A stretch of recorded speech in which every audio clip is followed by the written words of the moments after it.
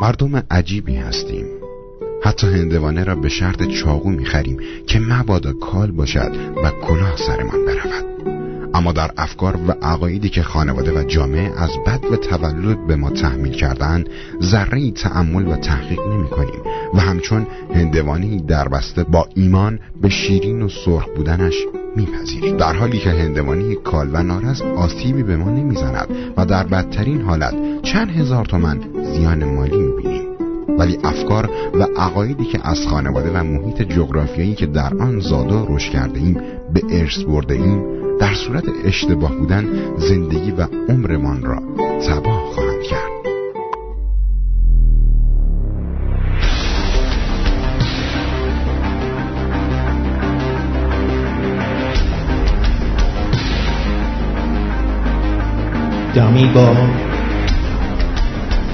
امیدوار، امیدوار.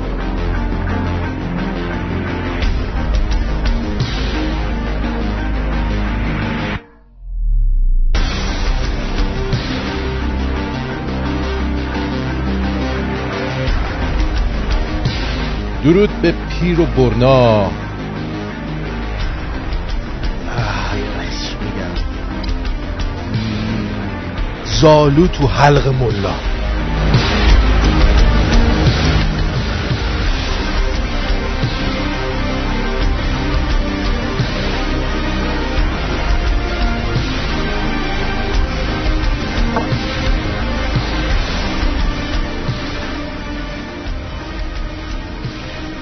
امیدوارم در هر کجایی که هستید خوب، خوش، سربلند و سرحال باشید.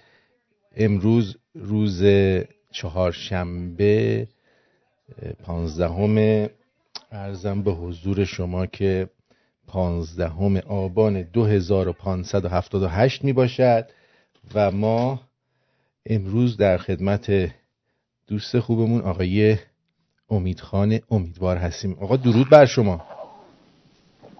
درود بر شما و درود تمام شنوندگان شما. خوب هستین شما؟ من عالیم.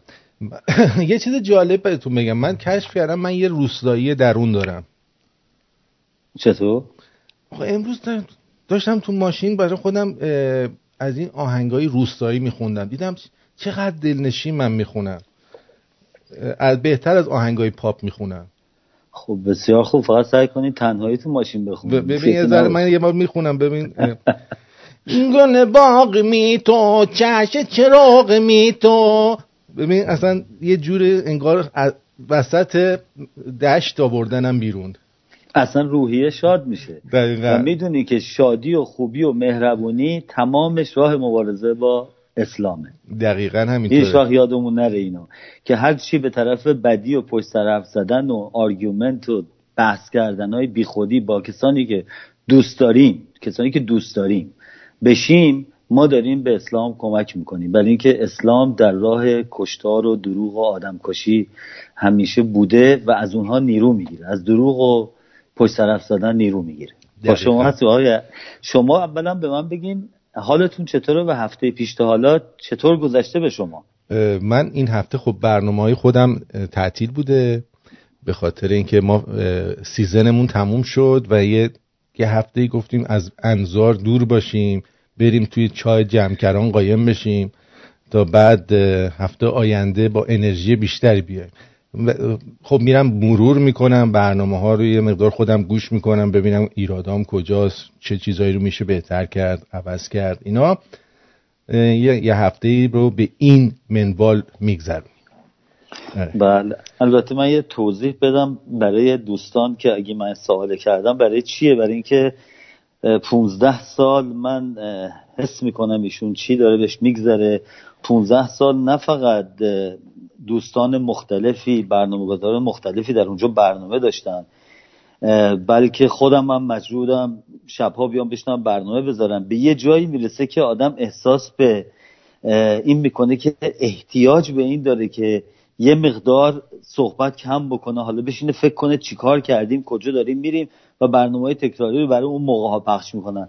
دوستان نمیدونن چقدر کار سختیه برای هر کی که برنامه میذاره یه طرف، ولی اون مرکزی که این آدم‌های مختلف میذاره چقدر کار سختی داره درود میفرستم به شما و آرزو میکنم که همیشه با قدرت و شادی فراوانی کار رو ادامه بدید. بله خواهش میکنم. البته خیلی ممنونم. میدونی یه موقعی هم هستش، چون ببین این کار عشق منه دیگه، یعنی یکی مثلا ممکنه عشقش زنش باشه، یکی ممکنه عشقش بچه‌هاش باشه، این کار عشق منه. خب و باید همیشه با یه اشتیاق خاصی بیام این پشت بشینم.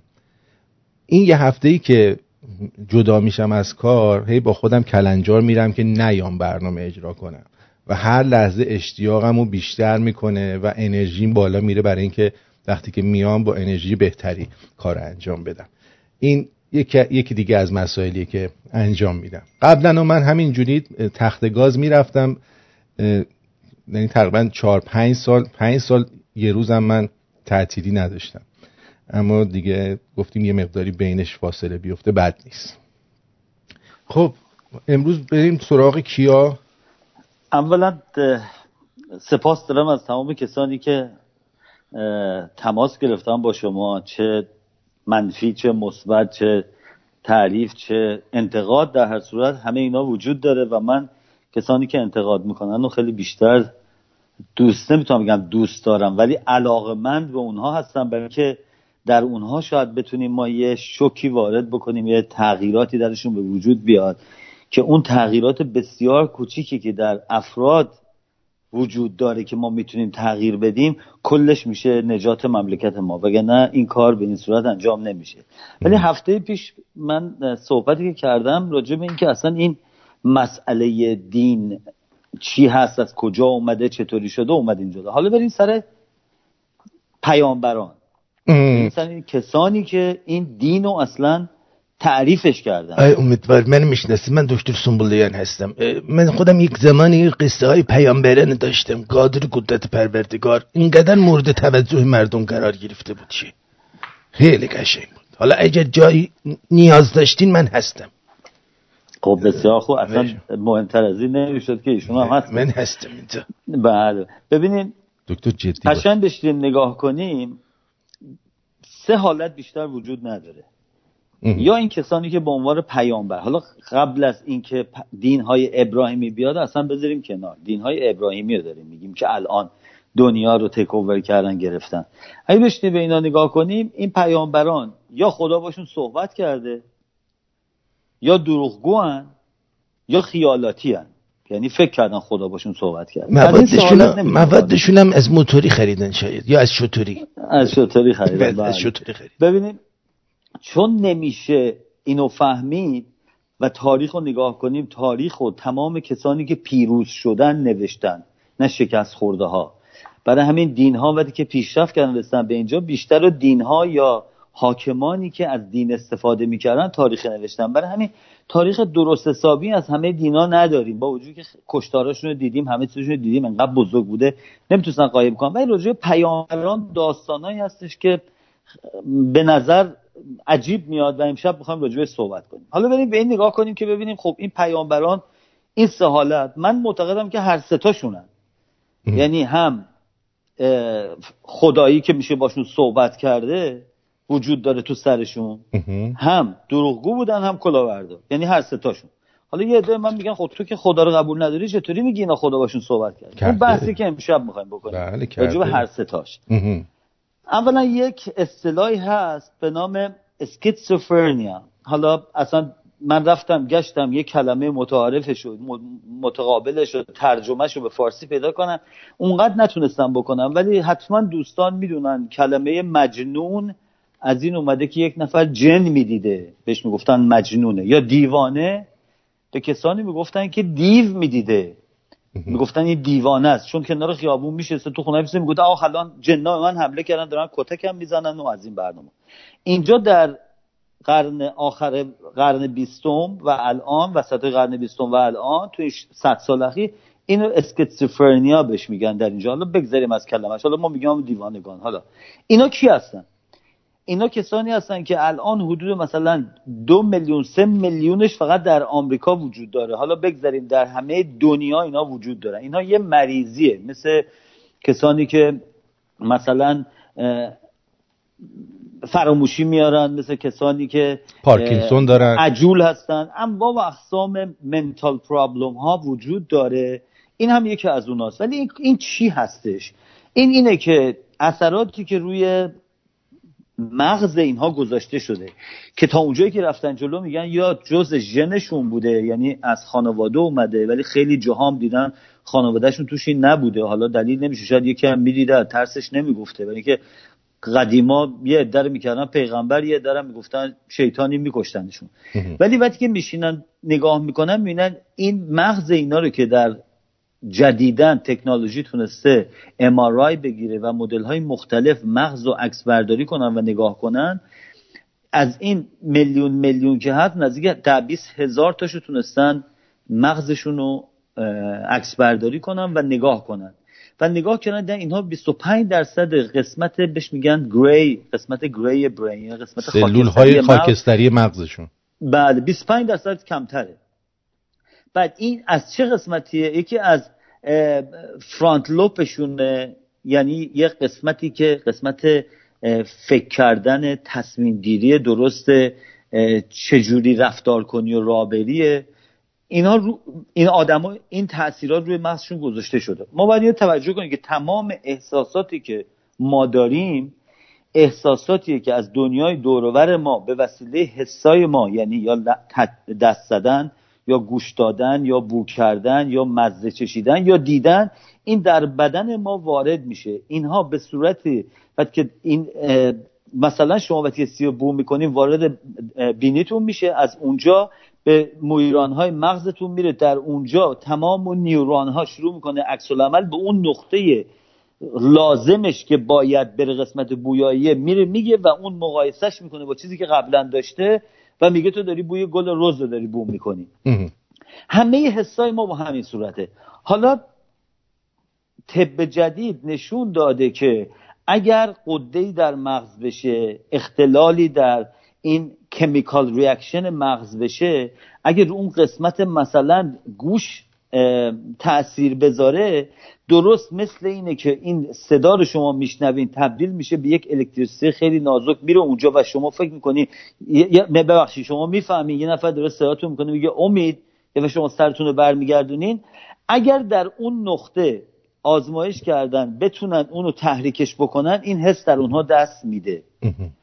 این کسایی که این مریضی رو دارن کسانی هستن که در روز عادی که نشستن شب روز یا صدا میشنون یا میبینن، اصلا حس میکنن یه نفر الان پلوشونو باش صحبت میکنن، حرف میزنن، میره. اینا الان در تیمارستانا زیادن، توی هوملسان خیلی زیاد بوده، از تغذیه بدشون اومده بعضیاشون. بین آدما هم زیاد هستن، بین آدما هم زیاد هستن، خیلی همینطوری حرفشون رو میزنن. یه عدهشون هم از ترسشون اصلا نمیگن، بعد میگه خیالاتی شدم، یا مثلا یارو میگه من جن دیدم، یا این چیزا. حالا بگذار، اصلا مسئله این نیست. مسئله اینه که این آدمایی که ما داریم میبینیم به این صورتن در تاریخ بشریت بودن، تازه الان به خاطر تغذیه درستی که بیشتر جاها وجود داره تعدادشون کمه.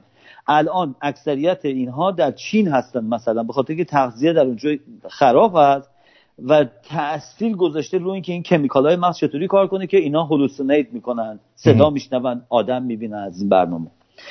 اینها حالا به این صورت اومدن جلو، هیچ جوری هم وقتی که با اینا صحبت میکنن دقیقاً میدونن این طرف داره صحبت میکنه، جواب اینا رو میده. اگه برن ریسرچ ها رو نگاه کنن، من اینا رو همه رو دارم از روی نوشته هایی که وجود داره، روانشناس ها و تیمارستان ها رو، اینجا دیگه نمیگن تیمارستان ولی جاهایی که نگه میدارن، اینا رو تحقیقات کردن و گفتن. ما وقتی که به این نگاه کنیم به اینجا میرسیم که وقتی که در خود قرآن نوشته 124,000 تا پیغمبر بوده، دروغ نگفته. تازه بیشتر از این بوده. یه عده‌شون رو به عنوان خلوچل کشتن، یه عده‌شون رو به عنوان شیطان کشتن، یه عده‌شون رو به خاطر جادوگر کشتن، یه عده‌شون پیغمبر شدن که اومدن جلو. حالا برای اینکه اینو انالایزش کنیم این مسئله رو، ما باید به این نگاه کنیم حالا این پیامبرانی که مخصوصا از ابراهیم اومدن بگن دین‌های ابراهیمی کی بوده؟ خود ابراهیم. همه دیگه داستانشو میدونن که گفتش که بچه‌شو برد اون بالا بکشه، گفتش که نه، خدا اومد صحبت کرد گفت من گوسفندمو بکشم. خب این داستانی که ما نگاه میکنیم به این آدمایی که الان مریضیشون کشف شده، یعنی فهمیدن این مریضی وجود داره، بستریشون میکنن. ولی در اون زمان چون از این چیزها اتفاق میافتاده و میگفتن، یکی کارش میگرفته، یکی خلوچل محله میشده که بدن مجنون و دیوونه است و اینا. پیامبران هم به همین صورتن، کسانی بودن که یا خیالاتی میشدن یا دروغگویانی بودن. تعداد همشون مساوی، کم و زیاد، این ور اونورش اصلا مطرح نیست که کدومش بیشتره. ولی مطمئنا یکی از این دو دسته بودن، یا آدم دروغگویی بودن یا روان پریش بودن، یا این مریضی رو داشتن که میدیدن. البته دروغگوان زیاد بوده توشون، استفاده میکردن از این. ما وقتی که نگاه میکنیم میبینیم مثلا بعد از اون موسی اومده رفته توی بیابون، یه دفعه یه بوته آتیش گرفته و خدا باهاش صحبت کرده. یا مثلا عیسی وقتی که بوده میگه من نشسته بودم اینجا، خدا اومد به من گفت تو که من فلانم و پیامبرم و رو آب را رفتم و خدا گفته من یکیم و اون بالا که داشتن دارش میزدن گفت خدا به من گفته من شما رو همه رو میبخشم. ببینید بعد از اون محمد اومده، محمد با خرش، سوار خرش میشده میرفته هفت آسمون و توی غار میرفته میشسته، یه روحی یا یه جنی یا یک ملکه اون گبرائیل می اومده باهاش صحبت میکرده. خب وقتی که الان که تکنولوژی رفته جلو و تمام انسانهای دنیا دیگه الان میدونن که یک نفری که یک مریضی داره آزمایش کنن، تو سرطان داری، تو سرطان این قسمت داری، سرطان اون قسمت داری. ببخشید من چون یکی اومد رو خط حواسم پرت. مریضی های مختلف دنیا الان دیگه ما میدونیم طرف سرطان چیه. ما میدونیم که وقتی که یک عده زیادی مثلا در تاریخ در سر سرماخوردگی توی لندن افتادن و مردن، الان خیلی راحت آنتی بیوتیک بهشون میدن، از بین میره. یعنی ما فهمیدیم این مریضی چی هستش. الان در قرن 21 ما وجود داریم، این مریضی شناخته شده. این مریضی خیالاتی بودن و فکر کردن که یکی باهات صحبت میکنه پیام میده شناخته شده.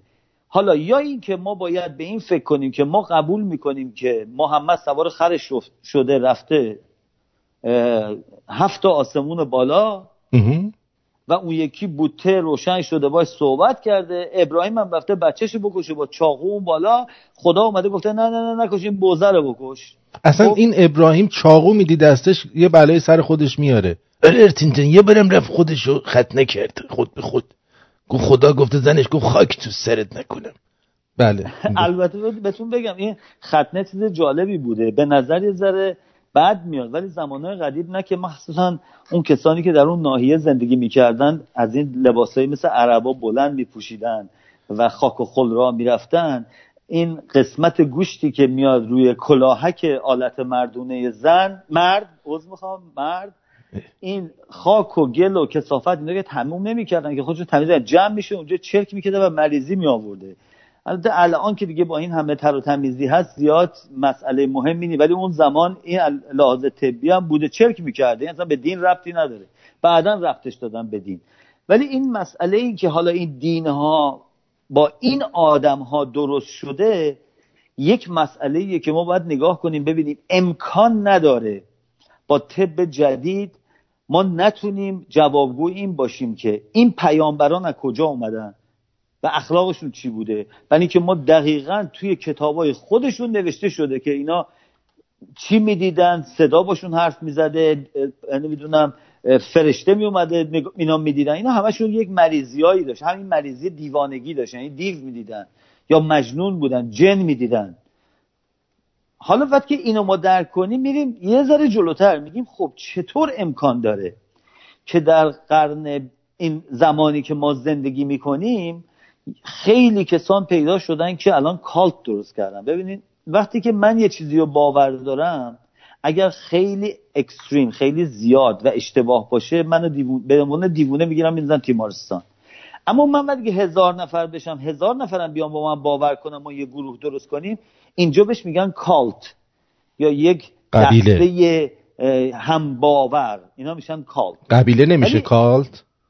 کالت هم عقیده هم گروه هم دسته. یک کالت باید یه باورهای اکستریم داشته باشن با هم دیگه. حالا میگم فارسیش شاید هم شما درست میگی، من دقیقا نمیدونم کلمه فارسیش با اینا رفت تحقیق کرد. بعضی موقع ما این کلمات رو نداریم، میدونیم ما در فارسی نداریم. در خیلی زبون‌ها یک کلماتی استفاده میشه که در زبون دیگه وجود نداره، یا باید براش یکی بسازیم یا باید از همون استفاده کنیم. حالا ما میگیم کاپ، ولی این بیاد بره بشه 1 میلیون 2 میلیون چی میشه؟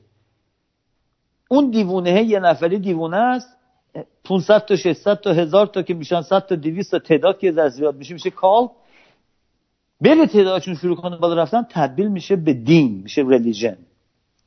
یعنی چی؟ یعنی اینکه همون دیوونه پایه اینو گذاشته، ولی چون تعداد زیادی قبول دارن بقیه دیگه میترسن از اینکه با این در بیفتن، برای اینکه حالا با میلیون ها نفر طرفن که دین‌های مختلفی که ما در جهان می‌بینیم الان به این صورت وجود داره. حالا تعداد یه دین‌های زیاد میشه، هرچی اینها زیاد میشه چون اینا برنامه‌ریزی تاریخی 2500 ساله، یعنی 2500 سال، 3000 سال، بعضیشون 4000 سال طول کشته اومده جلو. اینها یاد گرفتن در اثر تجربه که از بچگی باید شروع کنن. برای همین تمام بچه‌ها رو تو تمام دینا که می‌بینین اینا مورد حمله قرار میدن که مدرسه بفرستنشون، درس بهشون بدن، از کوچیکی نمازخونی یادشون بدن، تو مدرسه کریستیانیتی بفرستن، توی نمیدونم یهودیت بفرستن. اینا فهمیدن که از بچگی باید شروع کرد، برای اینکه وقتی برسه به سن 15 16 سال دیگه تغییر دادن فکر اون چون مغزش بالغ شده خیلی کار سختیه. حالا دکتری من یه سوال دارم، این چیزی که گفتن چرک میکرده این سرش، چرا برای مسیحی ها چرک نمیکرده؟ مال مسلمان ها یهودی ها فقط چرک میکرد؟ شما سر اون گیر کردین. من هنوز گیر کردم. آره سر اون گیر کردم، زیاد به سر اون ول کن مثلا. آقا شما چسبیدی به سر چیز کد نیست. حالا اتفاقا امروز خوبه یه ذره بخندیم، برای اینکه این بحثی که داریم میکنیم خنده دارم هست. آها حالا نگاه کنیم، این آدما اومدن از لحاظ طبی مریضی هستن، یه نوع مریضایی هستن که اینا خیالاتی هستن، صدا میشنون و اگه کسی هم مخالفی میگه نه اون اولی خدای اصلا جدا باهاش صحبت کرده که فکر می‌کنم خودش هم باید که اینا باشه، نمیشه. اما چرا مردم باور میکنن؟ این از اون همه اینا مهمتر اینه. خب من فردا بلند شم بگم خدا با من صحبت کرده، آخه چطوری میشه که من یه دفعه پیغمبر بشم؟ فرض کنیم من فردا بیام در همین رادیو رو اعلام کنم خانم آقایون عزیز ایرانی من پیامبرم، دیشب خواب دیدم پیامبر با من صحبت کرده و به من گفته که تو پیامبر بعدی من هستی. خدا هم بعد اومد نشستم به سفره ما و ما با هم یه غذای خوردیم و من گفت. یا امکان این که یک نفر از شنوندگان شما باور بکنه که من پیغمبر شدم، یا میگن این خل شده یا میگن داره جوک میگه، از این دو حالت خارج نیست. اما چرا قدیما اینو باور میکردن؟ برای اینکه قدرت دست حاکمان بوده.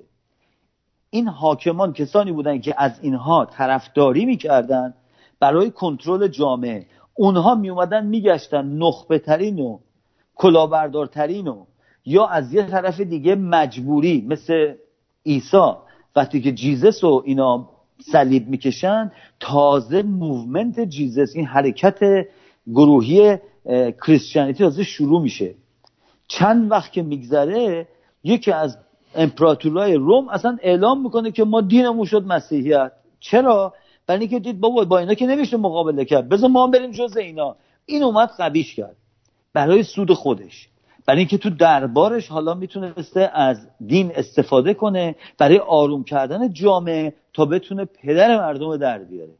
پس ما به اینجا میرسیم که مردم عادی در تاریخ، حالا الان در قرن 21 ما میبینیم که مردم تو خیابون میریزن، چه تو هنگ کنگ، چه تو آمریکا، چه تو فرانسه، چه تو آلمان، تو همه کشورها میان بیرون و میگن آقا ما حقمون رو میخوایم، حقوقمون کم دادیم. در تاریخ این وجود نداشته. آدمای عادی معمولی کاری نمیتونستن بکنن، یا دینیه بوده یا حاکمه بوده، و چون حاکمه از دین استفاده میکرده دینه رو یواش یواش رواج میداده. و کسانی که باور نمیکردن به امید و امیدوار که پیغمبره، اگه منو فردا یه حکومتی بیاره منو بذاره اونجا و به همه بگه این پیغمبره، هر کیم بر علیه من بلند شه کتک بخوره، 3 تا جنریشن که بگذره من پیامبر شدم. برای چی؟ برای اینکه اون بچه‌هایی که با طرز فکری که من گفتم و حرفایی که من زدم بزرگ شده دیگه میگن مگه میشه 1 میلیون 2 میلیون 5 میلیون 10 میلیون آدم توی این کشور زندگی میکنن همه باور کنن پیامبرشون این داره مزخرف گفته؟ خب این خدا باشه حتما صحبت کرده. پس ما نگاه میکنیم میبینیم که تنها دلیلی که پیامبران پیامبر شدن اینه که مردم باور کردن. و چون مردم چطوری باور کردن؟ با فشار و زور و کتک خوردن. من یه سوال دارم. اینها با کتک خوردن اومده. چطوری محمد به عقلش رسید بگه من دیگه آخریشم دیگه بعد از من هر کی؟ نه محمد اصلا نگفت. کی گفت اینو؟ نه اینا رو بعداً براش ساختن. آخه با این عربا دیدن هی داره هی پیغمبر میاد. یکی که اومد زد کاسه کوزه خراب کرد، خلیفه اعصابش خورد شد، زدن تو سر اونا با هم جنگ و همش هم سر قدرت بود. دین اسلام تنها دینیه که مثل شترمرغه، نه شتر نه مرغ. میگی دینی، میگی نه آقا ما حکومت بخوایم بکنیم، ما قانون اجتماعی گذاشتیم. میگیم آقا پس شما سیاست هستین، حکومت هستین، روش حکومت. میگین آقا ما دینی، ما اومدیم همه رو. اینا ای در میره. دروغگوترین و عقب افتاده ترین دینی که تا حالا زندگی دیدی اینه. و چون انقدر وحشیه، جنریشن های انسان ها یواش یواش بهش عادت کردن. میگن وقتی که یه نفر رو میدوزدن، این هست کیدنپ میکنن، تو آمریکا آمار گرفتن وقتی که میرن پیدا میکنن 8 تا از 10 تایی که 6 ماه 1 سال اینا دزدیده شدن به وسیله اونی که دزدیدتشون، علاقه پیدا میکردن با اون که دزدیدتشون. یعنی در اثر این طولانی بودن این کم کم یه علاقه پیدا شد. خیلی نکته خوبی گفتید امید جان. من خیلی دیدم که خانومایی رفتن زندان، بعد با زندانبانشون ازدواج کردن. ببینید این جزء غریزه انسانیه که یواش یواش آدم به چیزا عادت میکنه. این عادت یکی از بهترین خصوصیات انسانیه و یکی از بدترین خصوصیات انسانیه. حالا چرا بهترین خصوصیت انسانیه؟ برای اینکه بدترین موضوعی که در زندگیتون پیش میاد، یه عزیزتون فوت میکنه، یه دستتون میشکنه، یه پاتون درد میگیره، بعد کمر درد میگیرین، یه مدت ناراحتین، کم کم شروع میکنه حالا کمر درده، ولی به اون مرگ مثلا مادرتون فوت میکنه بسیار متاثرین. اصلا فکر میکنین دیگه دنیا اومده پایین رفته بالا، من چیکار کنم؟ اون روز ناراحتین، هفته بعد 2-3 سال که میگذره چون عادت میکنین به اون دیگه اونقدر تاثیر نمیذاره. بعضی موقعا بهش فکر میکنین. این از اینجا خوبه، وگرنه ما میخواستیم همیشه به اون ناراحتی در ما بمونه، بیچ دیوانه میشدیم مثل پیغمبرها. اما از یه طرف بده که ما به بدی ها عادت میکنیم. یعنی اگر فردا بیارن اون داستانی که میگن یا رو گاو و گشتن رو دوشش بچه یه گوساله رو گشته بود یواش یواش میرفت بالا و میگن بزرگ شد، که من فکر نکنم چیزی بشه، ولی حالا مثالش داریم میزنیم. ولی تمرین اگه بکنیم بریم کار کنیم، ما با ناراحتیام جور میشیم. یه عده آدم توی سرمای آلاسکا زندگی میکنن که اگه من و شما بلنشیم بریم اونجا بعد از 6 ماه اصلا دیوانه میشیم، چون عادت نداریم و اونا عادت کردن به اونجا. حالا یه چیزایی هم هستش که بده، اینم اینه که ما یادمون میره که وقتی که راجع به حکومت جمهوری اسلامی یا اسلام صحبت میکنیم، در تاریخ چه بلایی اینا سر ما آوردن. اصلا تاریخو بذاریم کنار، اصلا ما بگیم اسلام بهترین دین دنیاست و اینها برای کمک به بشریت اومدن. تا قبل از این آشوب 57 هم اصلا قبول کنیم اسلام خوب بوده، هیچ وقت هم هیچ کی نکشته. میرسیم به این 57 بابا دیگه الان که میبینید اینا چی کار میکنن، حرفای اینا رو میشنویم، خنده دارترین حرفایی که یک آدم دیوانه‌ای که من به شما گفتم دیوانه زیاد هست، حرفای دیوانگی پیامبران تازه پیش اینا مثل که ارشمیدس بودن، عقب افتاده حرف میزنن، آدما رو کتک میزنن، آدما رو میکشن، پولاشون رو میدزدن، مواد مخدر، فحشا تو کشور آوردن. چطور امکان داره یک عده هنوز پشتیبان اینن؟ یا منافعی دارن از اینجا یا میترسن. ترسوه میتونه حرف نزنه، یعنی لازم نیست که آدم بلند شه یه حرفی بزنه که خب میتونه نزنه، ولی این در اثر مرور زمان و چون ما در یک خانواده بزرگ میشیم و پدر و مادر و عمو و خاله و مادر بزرگ و پدر بزرگمون رو دوست داریم و تمام وجودمون از موقعی که بچه‌ایم به اینها اطمینان میکنیم. ما نمیتونیم به اینها اطمینان، من به پدر مادرم اطمینان دارم، بچه که هستم دستشون رو میگیرم راه میرم. چطور امکان اینا بدی منو بخوان؟ همیشه خوبی منو میخوان. وقتی که پدر مادر ما یک نوع باورهایی عین همین از پدر مادرشون بشین رسیده به ما میرسه و یه عده میرن تو فکر میگن یعنی پدر من به اون خوبی بود. خب این مسلمانی که شما میگن آدم کش، که پدر من آدم کش نبود که، بابا خیلی هم خوب بود، کمک هم میکرد به مردم. میریم اینجا که در اثر زمان سوسایتی و جامعه‌ای که درش وجود داریم روی خانواده ها و خانواده ها روی بچه ها و بچه ها نسل به نسل که میان جلو سخت‌تر میشه. حالا چرا این حرفا رو باید تکراری زد؟ خیلی آدما هستن که میگن آقا ما شنیدیم، چند دفعه میگین این محمد آدم کش بوده، چند دفعه میگین این دین بی خوده، حالا راه حل چیه؟ ببینید دین اینو یاد گرفته در اثر زمان که یک کتاب این یکی آورده، یک کتاب اون یکی آورده، یک کتاب اون یکی آورده. آقا 2-3 هزار سال اینا دارن یک کتاب و همون ورقاش هی میخونن، هر روز تو چرچ میخونن، اون یکی توی نمیدونم کنیسا میرن اونجا مال تورات میخونن، اون یکی میره اونجا قرآن میخونه. ولی ما که میگیم آقا دلیل براتون میخواین اینا مزاحم، میگن آقا ما شنیدیم. مگه اونا رو نشنیدین شما؟ اونا رو هم شنیدین. اما این تکرار مثل تبلیغاته. شما وقتی که میبینید کوکاکولا تبلیغ میکنه، احتیاج به تبلیغ نداره. کوکاکولا پرفروش ترین درینک دنیاست. چرا تبلیغ میکنه؟ برای اینکه مردم فراموش میکنن. اون که گفتم عادت میکنن به یه تبلیغ دیگه. مردم سریع میتونن جاشون رو عوض کنن. برای اینکه اکثریت مردم دنیا فالوورن، یعنی اینکه اخبار، داستانها، حدیثها، تبلیغات، اینا روی اینا اثر میذاره و چون نمیتونن با مغزشون اینا رو تجزیه تحلیل کنن، آسونتره که قبولش بکنن تا چالنجش بکنن. اینطوری براتون توضیح بدم. اگر من یه روزی یکی بیاد به من بگه که آقا شما به من بگو ببینم این آپارتمان امپایر استیت بیلدینگ رو اینا چجوری ساختن که این همه وزن اونجا رفته نگه داشته، من اگه ندونم میگم یه آرکیتکچری درست کرده، اون این کاره بوده، خیالم راحت میشه. اگه من بخوام راجبش توضیح بدم، حالا من باید برم بشینم تحقیق کنم که یه ساختمون مثلا 100 طبقه پایه‌هاشو باید چقدر بزنن، سیمانش باید چطوری باشه، پایه ها رو چه فشاری بیاد، وسعتش باید چه باشه. آقا خیلی کار سختیه. هی من باید برم حالا اینو یاد بگیرم. هموطنان ما و مردم دنیا هم همینطوری هستند.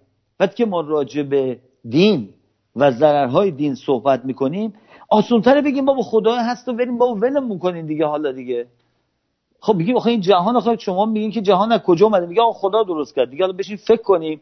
اون مثل آرکیتکچر است. آرکیتکچر یکی درست کرد دیگه. جعفر آقا اونجا رفت بیلدینگ رو درست کرد. ولی بخوایم بریم دنبال این که ببینیم چیه، بعد اونجاست که میره زیر سوال. یه چیزایی میره زیر سوال که بابا مگر میشه سوار خرت بشی بری اون بالا؟ خب این پیامبر بوده، خره چی بوده؟ خرم پیامبر بوده. بعد این محمد بدون خرش نمیتونه بره، مثلا اگه وایساده مثل نمیدونم پرواز نمیتونه، سوپرمن نمیتونه بشه بره بالا. این خدا حتما یه خر احتیاجشه که این روم بشینه. خسته نشه. گوش میدیم خنده‌دار این حرفا، میدونین؟ ولی وقتی که بریم به این مسئله مریضیه نگاه کنیم، میبینیم که آقا این مریضیه جوابگوی همه ایناست. یعنی تمام کسانی که به عنوان پیامبر اومدن، اکثریتشون مریضی داشتن به نام اسکیزوفرنیا یا خیالاتی یا آدم صدا میشنون. یه عده دیگه‌اش هم کلاهبردار بودن. ما بعد از محمد هم خیلی از این کلاهبردارا و مریضی‌ها داشتیم دیگه. نمونه جدیدش همین باهائی‌ها هستن. خب اونم پیامبر اومد دیگه، مگه از کجا اومد؟ تازه هم بوده. یکی دیگه‌اش اون یارو توی جیمستان، یارو جمع کردن بعد برد ساوت آمریکا، آدماشو کولید دادشون، همه رو کشت. اون تازه پا نگرفت. اگه پا گرفته بود یه جایی یه سودی به عده میرسه، اونم میشد دین. یا چارلز منسون، آدم کشترین آدمی که توی تاریخ آمریکاست که میگم میکشته، اونم کالت داشته. یه عده بودن میگفتن این پیامبر از طرف خدا. با خودم صحبت میکردیم، میگم خدا با من صحبت میکنه. حالا دینیا میگن خدا نبوده، شیطون بوده. حالا سر این بحثه، حالا آیدی کالر آیدیشو باید چک میکردم ببینم کدوم یکی باش زنگ زده. برای همینه که میریم اینجا نگاه میکنیم، میبینیم که این دین هیچ چیزی نیست به غیر از در مغز ماها. یعنی اگر تمام کسانی که الان باورهای بودایی دارن با یه دستگاهی همه رو برین واش بکنیم، اینا تو سرشون ورداریم، دیگه بودایی به این وجود نمیاد. اگه خدایی بود و این باوره توی ژن ما بود، بعد میومد بیرون دیگه. درست. اسلام و محمد هم توی مغز ما هست. ما ایرانیا اگر جدن، نه تظاهری، جدا. نه اینکه ناراحت شدیم الان چند نفر کشتن آقا خاک بر سر اسلام کنن. از تمام وجودمون باور بکنیم این دین آدم کشیه و ضرر داره واسه مملکت ما و داره بیچارگی میاره برای آیندگانمون، نه فقط الان ما به اونجا اگه به اون نقطه برسیم از تو مغز اون دین اسلام رو خارج کنیم، مطمئن باشیم دین اسلام در ایران دیگه وجود نخواهد داشت. خیلی راحت. حالا شما نظرتون چیه آقای چی بود آقای دکتر چی؟ من یه سوال سنبولیان هستم. یه سوال همیشه برای من بود، اینکه حالا اینا دیوانه بودن، بعد این معجزاتشون چجوری آوردن؟ هی معجزه میکردن یه زمانایی. این چی بوده؟ بله خب اون دیگه بستگی داره چقدر باور میکنی که اونا هست. من که فکر نکنم هیچ کدوم از اینا بوده. حالا مثلا شما داستان جیزس شما نگاه کنید، میگن جیزس از یه مادر باکره به دنیا اومده، بعد نمیدونم کشتنش، رو آب را میرفته، مرده زنده میکرده، بعدش کشتنش، بعدش زنده شد رفت آسمون. خب این شما این داستان نگاه میکنین، 1/3 از آدمایی که باورهای دینی دارن دین کریستیانیتی باور دارن، ولی بشینید بیاین نگاه کنید ببینید شاید 50 نفر قبل از این با همین داستانها یک عده پیامبر میدونستنش که اولیش همون گلگمیش ایرانی هست دیگه. شما برین داستان گلگمیش رو دوستان بزنن بخونن، گلگمیش داستانش همینه. بعد تازه مثل نوح هم بوده، گفتن تازه نمیدونم کشتی درست کرد و نجات داده و اصلا این داستان نوح و داستان اینا همه داستانهای باورهای کشاورزیه، دامداریه. حالا اگر خواستیم من بیشتر بگم که اصلا این جیزس از کجا اومده و چجوری به وجود اومده. اگر حوصله‌شون داریم براتون توضیح یا میخواین یه موزیک بذاریم برگردیم من بگم اصلا داستان جیزس چیه؟ بله یه موزیک بذاریم یکم حالمون جا بیاد، بعد برگردیم اون وقت درباره جیزس کرایست. یه موزیک شاد بذار که بخندن مردم. شاد که بخندن. الان وقتی اون موزیک که من خوندم بذار. تو باز موزیک خوندی؟ آره موزیک خوندم. چی خوندی؟ الان به اینو خوندم. دکتر الکی نگه اینو خوندم ها. نه من خوندم. دکتر اون دفعه هم جیپسی کینگو گذاشتی گفتی من اینو خوندم. نه این واقعا دیگه گوریال من نخوندم. آره خودش خونده. خیلی خوب. این الان گیر کرده که بذاریم گیرش بره، آهنگ تو رو میذاریم. چرا گیر کرده؟ این مایکروسافت هر از گاهی خیلی اذیت میکنه. خب یه آهنگ دیگه بذار. آره اینو خوندم. آها اینو بذار. اینو آره اینو بذار. خیلی خوب. اینو تو خوندی؟ بله. دروغ میگی. اینه گورگل زده، همه آهنگشو گورگل زده. ای بابا.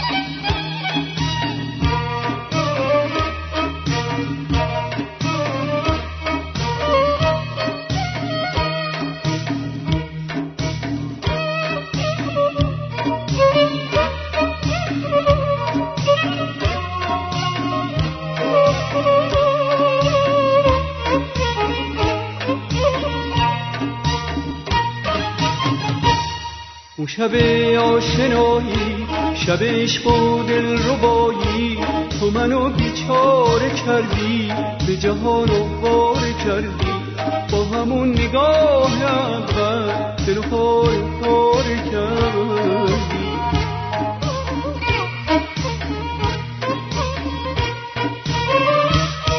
ببین برق رو چشمات نشسته در وجودم، داره آتیش میگیره تمام تار و پودم، نظر نگاه کنم خیلی اسودم، آخه تنها تویی بود و نبودم.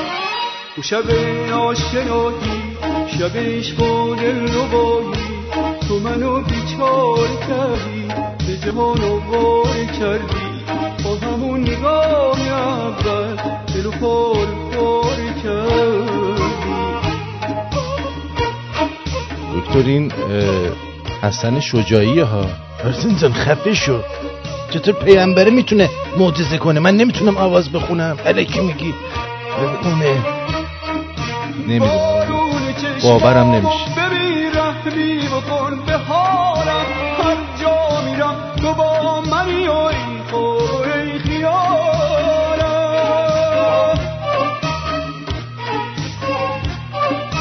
بارون چشمامو ببین رحمی بکن به حالم، هر جا میرم تو با منی و این خوی خیالم. من که دیگه پیش مرگتم ازت جدا نمیشم، 100 بار اگه ترکم کنی من بی وفا نمیشم. اون شب آشنایی شب عشق و دل رو خیلی ممنون، ولی بهتره دیگه دروغ نگی. نه دروغ نگفتم، ولی من به نظرم اگر که به جای اون یارو حضرت مریم اون آقایی که باهاش بود بدتر میزایید، اون بیشتر حالت معجزه داشته به نظر من. نمیشه. نظر شما چیه امید جان؟ در هر صورتش چیز مزخرفی بوده اومده آدم کشی فرق نمیکنه. اول باید اینو بدونیم که تنها دلیلی که من و شما و در تاریخمون انواع و اقسام هموطنان ما بلند شدن بر علیه اسلام دارن مبارزه میکنن، به خاطر اینکه این اسلام تعصب روی باورهاش داره و به خاطر این تعصبش آدم کشی میکنه، فحاشی میکنه، زندانی میکنه، کتک میزنه، جنگ میکنه. اگه در مملکت ما این کارو نمیکردن شاید ما با این صورت با اسلام در نمیفتیم، شاید فقط با ماهیت شخصیتی اون ارگانیزیشن اون حکومت در میافتادیم، من نمیدونم. ولی الان دلیلی که وجود داره همینه، وگرنه دین زیاد هست. مثلا دین شینتو هست توی ژاپن، اصلا کسی نمیدونه اینا کیان، کسی هم باشون مخالفت نداره، تو اخبارم نمیاد، آدم هم تا حالا نکشتن، طبیعت رو میپرستن، میگن اینا درختان، اینا همه خدایان، اینان کاری هم ندارن، کسی هم دوست نداره، اشکالی نداره، میری اونجا میگی نداره، میگه نداشته باش. پس دلیلی که ما این کارو داریم میکنیم اینه که این تعصب داشتن روی عقیدمون وحشتناکترین چیزیه که برای بشریت وجود داره، برای اینکه در اثر این تعصب ما آدم‌های خوبم ناراحت میکنیم، آدم‌های بدم خوشحال میکنیم، همینطور میریم جلو. پس ما حالا این تعصبات حتما نباید دینی باشه، تعصبات سیاسی تعصبات سیاسی خطرناکترین چیز برای ایران الان. چرا؟ برای اینکه به نفع جمهوری اسلامیه. اگه فقط سرنگونی جمهوری اسلامی دیگه نباید اونا وجود داشته باشه. ولی حالا بریم سر اینکه این جیزسی که میگن یکیش مثال بزنیم. شما خواستید بدونیم معجزات چیه، یکیش مثال بزنیم. اصلا این جیزس چیه، کیه، چی جوریه، در تاریخ کیا بودن؟ اگه بریم مثلا مال شیبار هم بخونین، مال چند تا دیگه هستن، الان همه اسما جلوی من نیست، ولی اگه بریم بخونین این داستان جیزسه. اما این داستان از کجا اومده؟ وقتی که یکی از فرعون‌های خدایان مصر یعنی حاکم بوده ولی خودشو خدا میدونسته، اون هم به همین صورت میرفته جلو و داستانش همین بوده که مادرش باکره بوده، به دنیا اومده، معجزه میکرده، آدم زندگی. اینا کجا آخه چطوری میشه یه دفعه همچین داستانی بیاد جلو؟ اینا همه داستانهای طبیعته. زمانی که انسانها جمع شدن و تونستن بیان دور هم دیگه زندگی کنن، شدن جمع میشدن توی قسمت جنگل، اینا با هم زندگی میکردن، غذا میخوردن، رفت آمد میکردن، خانه بچه داشتن. اینها خطرناکترین موقع زندگیشون بوده. یعنی وقتی که شب میشده نه میتونستن حیوونا رو ببینن، نه میتونستن جایی برن شکار کنن. خیلی وحشت داشتن، خیلیشون به غار میرفتن توی غارا زندگی میکردن، از شب تاریکی میده. الان در وجود همه ما انسان ها هنوز این وجود داره. خیلی نکته خوبی گفتید آقای امید جان. من ببخشید میونه کلامتون من پریدم. همین پیغمبر رو که میگن که رفته تو غار حرا، یه دفعه کی اومده گفته مثلا اقرا، خب آدم تو اون زمان چیز میشده دیگه. ببخشید من اگه بودم خودم 10 دفعه شلوارمو کثیف میکردم از ترسم. بله خب اونم هست. حالا باید ببینیم مثلا اومده باش صحبت کرد یا خیالاتی شده، چون خیالاتی شده این که همیشه بوده. ولی ببینید حالا این شبها که وحشت و این تاریکی که وحشت توی وجود انسان‌ها گذاشته که هنوزم جزء دی ان ای ما وجود داره که ما از تاریکی میترسیم. خیلی هستن تو شب که شما میرین اونقدر راحت نیستین توی جای تاریک. مثلا شما برین توی جنگلی راه میرین روز اوکی، شب که میشه بخواید راه برین یه ذره هنوز با وجودی که این کاره هستین عده هستین هنوز شب یه ذره ترسناکه واسهتون. برای همین نگاه میکنیم میبینین خیلی از آدما هنوز شبا میرن میگیرن میخوابن. خیلی حیوانات هستن، اقیانوس‌ها رو شما نگاه کنید شبها موقع بیداری ماهیاست. کوسه ها روز و ترسیشون وجود نداره چون خودشون قدرتمندن اونجا. ولی ما انسان ها هنوز به خاطر اینکه حیوانات میتونن ما حمله کنن از بین ببرن و خیلی هم میومده این پیش میومده از شب میترسیدن. وقتی از شب میترسیدن یواش یواش جزء دی ان اشون به تا اینکه انسان یک ذره جلوتر رفت و تونست مانیپولیت کنه، تونست کنترل بکنه دامها رو، حیوانات رو و بعد کشاورزی بکنه. حالا تازه اینجا دو برابر شد ترسش. چرا؟ شب که میشد گندما شب بین میرفت، حیوونا رو میبادن میخوردن دامناشونو، و زمستون که میشد شبها طولانی بود سرد بود، اینا نمیتونن زندگی کنن کشاورزی کنن، غذا کم داشتن، خیلی بدبختی داشتن. اینا همیشه وقتی که روز میشده خوشحالی و جشن میگرفتن، شب که میشده ترس داشتن. این مقدار همیشه هم میگفتن تاریکی به روشنایی پیروز شده، شب که میشده همه دانگ دانگ دانگ میکنن که حالا تاریکی بر روشنایی شده، که همون هورس و ست هست در زمان مصری ها اونه میگفتن. ما هم در ایرانمون تاریکی و روشنایی، اگه شما اهریمن و اهورا رو نگاه کنین همون تاریکی و روشنایی دیگه، همه چی روی این کانسپته. این تاریکی و روشنایی که وحشت تو بدن اینا مینداخته و بعد شروع کردن یه مقدار بزرگتر شدن بتونن کار کنن، اینها وقتی که نزدیک به زمستون که میشدن شبها طولانی میشده و اینا میگفتن تاریکی قدرتش تو این روزها بیشتره تا وقتی که میرسه نزدیکای دسامبر که 24 25 اینای دسامبر که میشده، اینها در اثر اینکه نگاه میکردن روزها طولانی تر داره میشه جشن میگرفتن و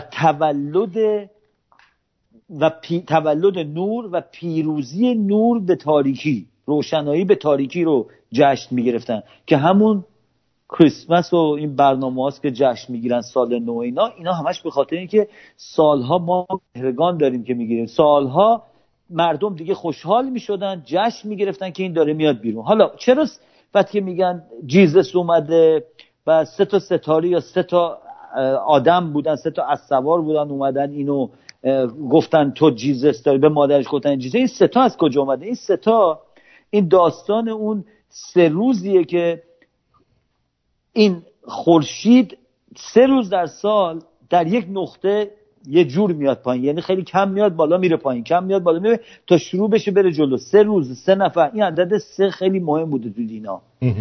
این وقتی که مردم کم کم به این عادت کردن که زمستون که میشه میاد جلو، جشن‌ها در اونجا شروع شده و اومده جلو و پیروزی روشنایی بر تاریکی بوده. شما اگه داستان تمام دین‌های دنیا رو بخونین پایش از روشنایی و تاریکی میمده که ترس انسان‌ها بوده. بعد از یه مدت زیادی برای این اسم درست کردن، قیافه درست کردن، شکل درست کردن، مجسمه درست کردن، حیوونا رو به اون ربط دادن، حیوونه که ازش میترسیدن مثل نمیدونم مار رو ربط میدادن به بده، ولی گوسفندی که بدبخت کاری نمیکرده رو میگفتن بکشیم برای اون خوبه. همه اینها سر این میرفته که انسان‌ها از تاریکی میترسن و چون از تاریکی میترسن، حالا الان اگه برگردیم بگی خیلی ها میگن خب ما تو شهرمون شبم بریم بیرون هیچ اشکالی نداره. زمین تا آسمون سیستم‌های زندگی که الان ما داریم با اون چیزی که راجع به هزار سال پیش که یواش یواش اومد جلو فرق میکرده. تمام پایه این خرافات و دین‌ها از حرفایی بوده که در اثر نجوم این تغییراتی که در دنیا به وجود میاد تو هوا و تاثیر میذاشته. مثلا یکی از وحشتناکترین چیزهایی که به خدا ربط میدن میگن رعد و برق میزده که بزنه بکشه. من که رعد و برق نابود میکرده، میزده بین میبرده، اینا نمیفهمیدن این چی از آسمون یه چیزی میزنه زمین. اما چرا الان توی قرن 21 یک عده میتونن اینو باور کنن؟ برای اینکه انقدر تمرین جامعه و خانواده زیاد شده بوده. الان مثلا من یه دفعه براتونم گفتم یا نگفتم، سال 2009 17% در آمریکا کسانی بودن که دینو قبول نداشتن. الان 2019 شده 29-30%، یعنی 1/3. تازه اینا 1/3 کسایی که گفتن، خیلی‌ها نمیگن، چون یارو میره آمار میگیره میگه آقا اگه آمار بگم یارو مسیحیه میذاره تو سرم مسلمونی و منو میکشه، اون یکی میاد فلان میکنه، خیلی هنوز نمیگن، یعنی اینا هنوز تو کلازت هستن. ولی اگر بشه نگاه کنیم همینطور داره بیشتر میشه، برای اینکه کم کم دیگه این مسائل مسخره است. اون مملکت ما رو فکر کنیم با تمام این مسائل خنده‌دار و مسائلی که در تاریخ در اثر احتیاج انسان و ترس انسان از طبیعت به وجود اومده، یک عده اومدن دارن این حرفای مزخرف رو میزنن و ما هموطنای ما و ما حاضر نیستیم همه با هم روی یه خط مبارزه جمهوری اسلامی بلند شیم و این دین کثافت رو بین بریم. هنوز ما درگیر این هستیم که آقا من چی میگم تو چی میگی، من اینو باور دارم اون خوبه اون بده، اون چرا اون کارو کرد این چرا این کارو کرد. آقا اونا دارن تو مملکت میکشن، اونا تو مملکت دارن نابود میکنن، این کارا رو بذارین کنار. ولی مگر میشه؟ حالا شما نظرتون چیه راجع به این که شما چی فکر میکنی چرا اینا اینطوریان؟ من فکر میکنم که یکی از دلایلش همین استفاده از عدم خرد مردمه که بتونن سوار مردم بشن. یعنی تمام این برنامه‌ها به نظر من دین‌ها در تمام دنیا یک حالت زنجیره‌ای مثل فروشگاه زنجیره‌ای بیزینس شده دیگه. یعنی دیگه از حالت عادی خارجه که بگیم اینو برای این درست کردن که مردم به سمت خدا برن یا مثلا برن بهشت. خب اگه بهشت خوب بود مطمئن باشید که اصلا آخونده به من و شما نمیگفت که بلنشیم بریم بهشت. خودش اول از همه دست زن و بچه‌شو میگرفت، شاید اونها هم نمیگرفت، میبرد راهی بهشتشون میکرد. آخه این سوال پیش میاد که بابا یه سیب خوردیم ما رو از بهشت انداخته بیرون خدا. درسته. حالا 124,000 پیامبر فرستاده به ما خواهش تمنا که اگه این کارو کنی برات میگردونیم. دقیقاً. عزیزم تو خودت انداختی بیرون. بعد اون وقت جالب اینه که تمام اون کارهایی که میگه نکن بریم اونجا میتونیم بکنیم. یعنی ما انتظار داریم الان بریم اون دنیا خدا مثل ببخشید پمپ برای ما خانوم بیاره یا این آخونده هم بذارن ما بریم شراب بخوریم و ترتیب خانوما رو بدیم. از شما حالا ببینید این مسئله این که گفتیم خیلی جالبه. من یه مدت زیادی فکر میکردم که چرا توی بهشت تو تمام دین‌ها مردا زن دارن، براشون زن میارن، هر چند تا میخواید دارن، چرا زنا بعد چیکار میکنن؟ و اگه به این توجه کنین میبینین که در جامعه بشری قبل از دینهای ابراهیمی زنها مقام بسیار بالایی داشتن. بله. دینهای این مدلی مونوگاد یعنی یک گادی و اینا که اومده بود و چون مردها از دست زنها میترسن زنها رو بدترین نوعی که میشده تو تمام دینها قدرت اینا گرفتن، یعنی قدرت زنهایی که کنترل داشتن ازشون گرفته بودن. دلیل هم داشته زنها کنترل داشتن، برای اینکه اینا قبیله‌ای زندگی میکردن. توی موقعی که اینا قبیله‌ای زندگی میکردن مردها میرفتن شکار. مردها که میرفتن شکار زنها و بچه‌هاشون و زنای دیگه و بچه‌های دیگه قبیله مثلا 100 نفر بودن قبیله آفریقایی، آقا مرداشون 20 نفرشون میرفتن شکار، زنا و بچه‌هاشون باقی میموندن. رابطه بین زنا و بچه‌ها و تعلیم بچه‌ها و رفت آمد اونجا، غذا چی بخورن، چی جوری رفتار کنن، کجا برن، کجا رو تمیز کنن، چون همه دست زنا بوده. بعد که مردا برمیگشتن اینها به اون صورت قدرت داشتن حرف بزنن، ولی زنها با هم صحبت میکردن و کنترل میکردن. حتی الان هم اگه شما توجه بکنین زنها خیلی راحت‌تر با هم صحبت میکنن تا مردها. زنها بیشتر میرن راجع به این که مثلا شما 5 تا زن با هم بزنید تمام داستان زندگیشون رو با هم میگن، 5 تا مرد با هم بزنید 2 تا جوک میگه، 2 تا تخته رو باز میکنه یا پوکری درست میکنه، اصلا راجع به هیچ فیلینگش صحبت نمیکنه، ولی که زنها عادت کردن این کارو انجام بدن. یواش یواش کنترل جامعه هی بزرگتر که شد زنها کسانی بودن که منیج میکردن، مثل منیجر شده بودن، مثل مدیریت میکردن.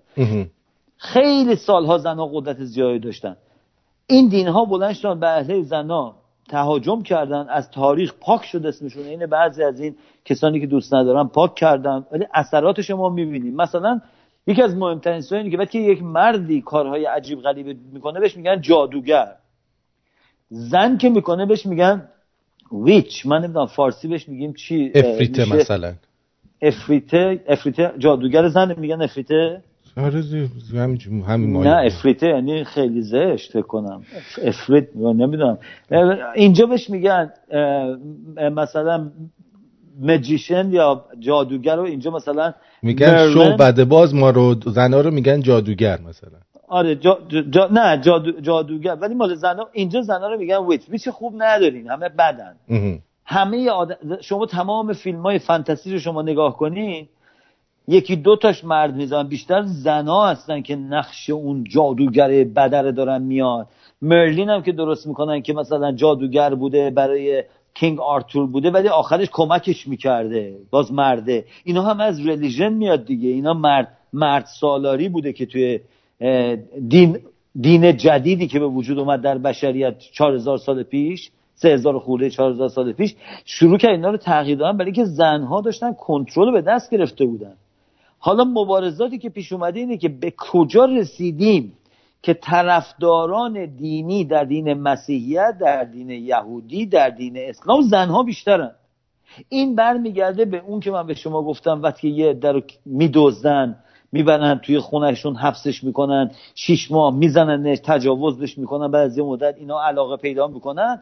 یک سری از زنها به همین صورتن، به این بی‌آبرویی و تو خونه کتک میخوره از شوهرش و توی جامعه وقت که میره تو سرش بزنن اینا عادت کرده و چیزی به غیر از این نمیدونه. من یادم یک خونه پدر مادرم 37 سال پیش که خونه پدر مادرم بودیم یک قناری مادر من خریده بود. این قناری آورده و توی آشپزخونه ما خیلی قناری خوشگلی هم بود و توک توک هم میکرد و دونم بهش میدادیم اینا. یه بار در این پنجره آشپزخونه که وا بود پدر ما را بیان بده در پنجره یادش رفت ببنده. آقا ما اومدیم دیدیم این پرنده رفته، هر چی گشتیم تو خونه نیست، از در پنجره در اومده و رفته بود. مامانم گفت چرا این کارو کردین چرا نکردین؟ ما گفتیم دیگه چه میدونم بابا اومد واسه اینطوری شده حالا میریم یکی دیگه میگیریم. ما گفتم خیلی خوب. یه 3-4 ساعت گذشت این پرنده اومد رفت توی قفسه. این از بیرون یه ذره مثل که رفت و دیدو بابا اینجا چه خبره، اینجا چه جوریه. من اونجا عادت کردم. ببینید آزادی رو نمیتونه حس بکنه. من فکر میکنم مردم ما الان معنی آزادی از اسلامو حس نمیکنن. هنوز وقتی که با بعضیشون صحبت کنیم میگه خب حالا این اسلام رفت ما چیکار کنیم؟ جاش چی بذاریم؟ این مثل که مثلا من فردا بلندشم برم دکتر بگه آقا تو سرطان مغز داری، یه قده به اندازه مثلا گردو تو سرت زده. میگم خب آقا چیکار کنیم؟ میگی داره میکشتت. میگیم خب چیکار کنیم؟ میگی اینو باید عمل کنیم دریاریم. من میگم این اگه در آوردین تو مغز من جاش چی میخوام بذارین؟ بعد یارو میگه اصلا دکتر دیوونه میشه، یعنی چه آقا جاش چیز نمیخوام بذاریم. این وقتی که خالی بشه یواش یواش جاشو مغزت پر میکنه، درست میشه. جامعه ما الان احتیاج به این نداره. اینو برداشتیم چی میخوام جاش بریم؟ هیچی. برای اینکه کم کم قوانین انسانی، محبت، خوبی، خرد میاد جای اینو میگیره. هیچی جای این لازم نیست بذاریم، اما عادت کردیم بهش. این همون عادت هست که گفتم پرنده اومد رفت خودش رفت تو قفس.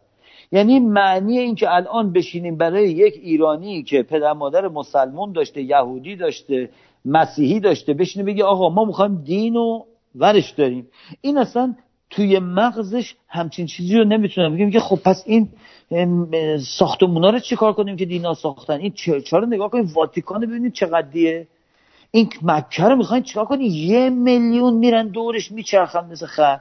خب اینو میخواین چیکارش کنیم؟ میگیم عزیز من مگه اینا چه جوری اومدن؟ همون جوری هم میرن. ولی چون مغزشون هنوز نمیتونه اینو حتی تخیلشون، ایمیجینیشنشون توی مغزشون نمیتونه اینو تصور بکنه، براشون این حرفا یه ذره سخته. ولی وقتی که من نگاه میکنم برای من سخته که باور کنم امکان داره آخه 80 میلیون مردم ایرانن، اینا دارن میکشن، این مزخرفات هم میشنون، این آدم کشی‌هاشون هم میبینن، این دروغگوهاشون هم دیدن، میدونن که این عربا به مملکت ما حمله کردن، میدونن چقدر کشتن ایرانی، میدونن چقدر زن و بچه ما رو برده کردن، بردن تجاوز کردن تو راه، میدونن که وقتی که بچه‌ها و زنای ایرانی رو دزدیده بودن، گرفته بودن، داشتن می‌بردن طرف عربستان، خبر میدن به اونجا که آقا اینا یا عالمشون این مسلمونا حامله کردن، چیکار کنیم با اینا؟ گفت همشونو بیاریم، میگیم اونا بچهای محمدن، میشن سیدا. سیدا بچه‌های زنای تجاوزی هستند اگر بوده. بله. و بوده، یعنی اینکه ایرانیایی بوده که به اونجا بردن، اینا بچه‌های اون عربا بودن که در سر تجاوز بچه دار شدن. حالا یک عده مثل خمینی و خامنه‌ای و این و اون، این همه بچه‌های اونان. حالا اگه روزی من برگردم بگم آقا من سیدم، یعنی به جد من تجاوز کردین، من اومدم بیرون، حالا افتخار دارم بهش میکنم.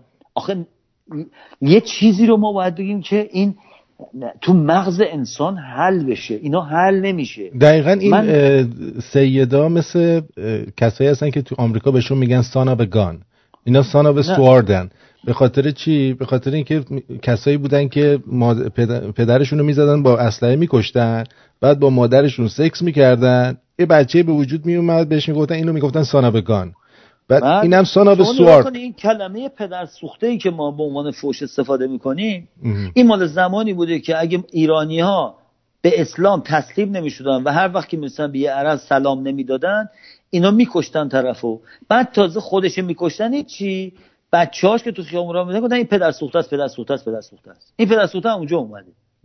آخه شما نگاه کنین ببینید، آخه من اینو میخوام بدونم، آیا اصلا امکان داره شما برین مثلا یک یهودی پیدا کنی اسم بچه‌ش بذاره آدولف؟ آخه مثلا میگه آقا اسم پسرش چیه؟ میگه آدولفه. میگه این که آدولف هیتلر که اومد، شما گفت میگه نه آقا این حرفا چیه؟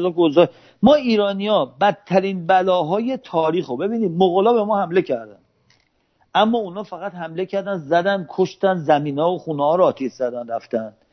این اسلام اومد تمام پایه و اساس ایرانو به هم زد، رابطه ما رو با تاریخمون قطع کرد.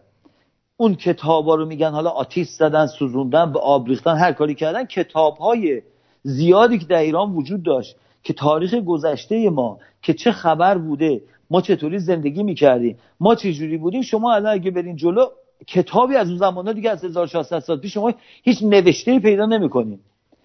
چطور محمد در 1400 سال پیش یه عرب ملخور وسط بیابون نوشته، کتاب داشته، ولی ایران 1400 سال پیش هیچ کتابی نداشته تا حالا برسه. خب اینا از بین بردنش. آقا کجا رفته؟ مگه میشه همینطور؟ مگر الان هموطنان ما نمیبینن که وقتی که افغان ها میرن اون ساختمون بودا رو منفجر میکنن، مجسمه بودا رو تو کوه منفجر میکنن، اگه 100 سال دیگه بگرده هیچ کی دیگه اون ساختمونه رو نمیبینه، دیگه وجود نداره. ولی اگه وجود داشت اون یک نهاد بودایزم بود. یعنی رابطه ما با گذشتمون فقط تخت جمشید و یه مقبره کوروشه. یه سری هم تو تاریخمون نگاه کنیم این ور اونور، هی تو اونجا پیدا میکنیم یه سری خیلی کمی از گفته های زرتشت، حالا معنی اونم درسته یا غلطه، چون این آخوندهای زرتشتی هم دست کمی اینا ندارن، اونا هم اینا همینان، فرق نمیکنه. هر ارگانیزیشنی، هر باور دینی وقتی که به قدرت برسه از اون یکی بدتر میشه. ما تو مسیحیت دیدیم، توی نمیدونم اسلام دیدیم، توی همه دینا خواهیم دید که اگر هم اینا قدرت بگیرن، فعلا قدرت نداشتن، این دوتا قدرت جهانی به دست گرفتن، اونا فعلا خیلی آدمای خوبی هم دارن حرف میزنن، ولی همه دینها به همین صورت میره جلو، خراب میشه. یعنی ما ایرانی باید اینو بدونیم، اصلا از بین بردن اسلام ما صحبت نمی‌کنیم، ما از بین بردن اسلام در ایران صحبت می‌کنیم، برای اینکه اون یه کاریه که به ما ربطی نداره. ما دخالت که نمیتونیم تو کشور پاکستان بکنیم، که به ما چه پاکستانی و عربه و نمیدونم مال سوریه و اینا میخواد مسلمون باشه، خب باشه، چه کارش میشه که زور که نمیتونیم بگیم که. ولی راجع به کشور خودمون که داره نابود میشه، هر کدوم از ما حق داریم، چون در اون کشور به دنیا اومدیم، جد و آباد اون مال اونجا بوده، اون سرزمینی که بزرگ شدیم، اون سرزمینیه که در آینده ما در تاریخش خواهیم بود. و اگر یه روزی یکی برمیگرده میگه چطوری امکان داره یک عده رفتن تو جنگ قادسیه، این عربا زدن مسلمانا زدن کشتنشون و تاریخ ایران انقدر تغییر کرد، شما فقط توجه بکنید اگه اون جنگو شکست نخورده بودن، ایران ما الان یک دنیای دیگه وجود داشت، اصلا یونیورس، تمام کره زمین، سیاستش، رفتارش، اخلاقش عوض شده بود، چون ایران دیگه این نبود، ما هم دیگه این نبودیم، ما هم یه جور دیگه ای بودیم. حالا من کاری ندارم، نمیخوام بگم خوب بهتر، کاری ندارم، ولی چیز دیگه ای بود. یه جنگی که اگه برین نگاش کنید جنگ خیلی کوچیکی نسبت جنگایی که الان میکنه. جنگ ایران و عراق شما نگاه کنی میلیونی بوده، اون 10,000 تا 10,000 تا بوده.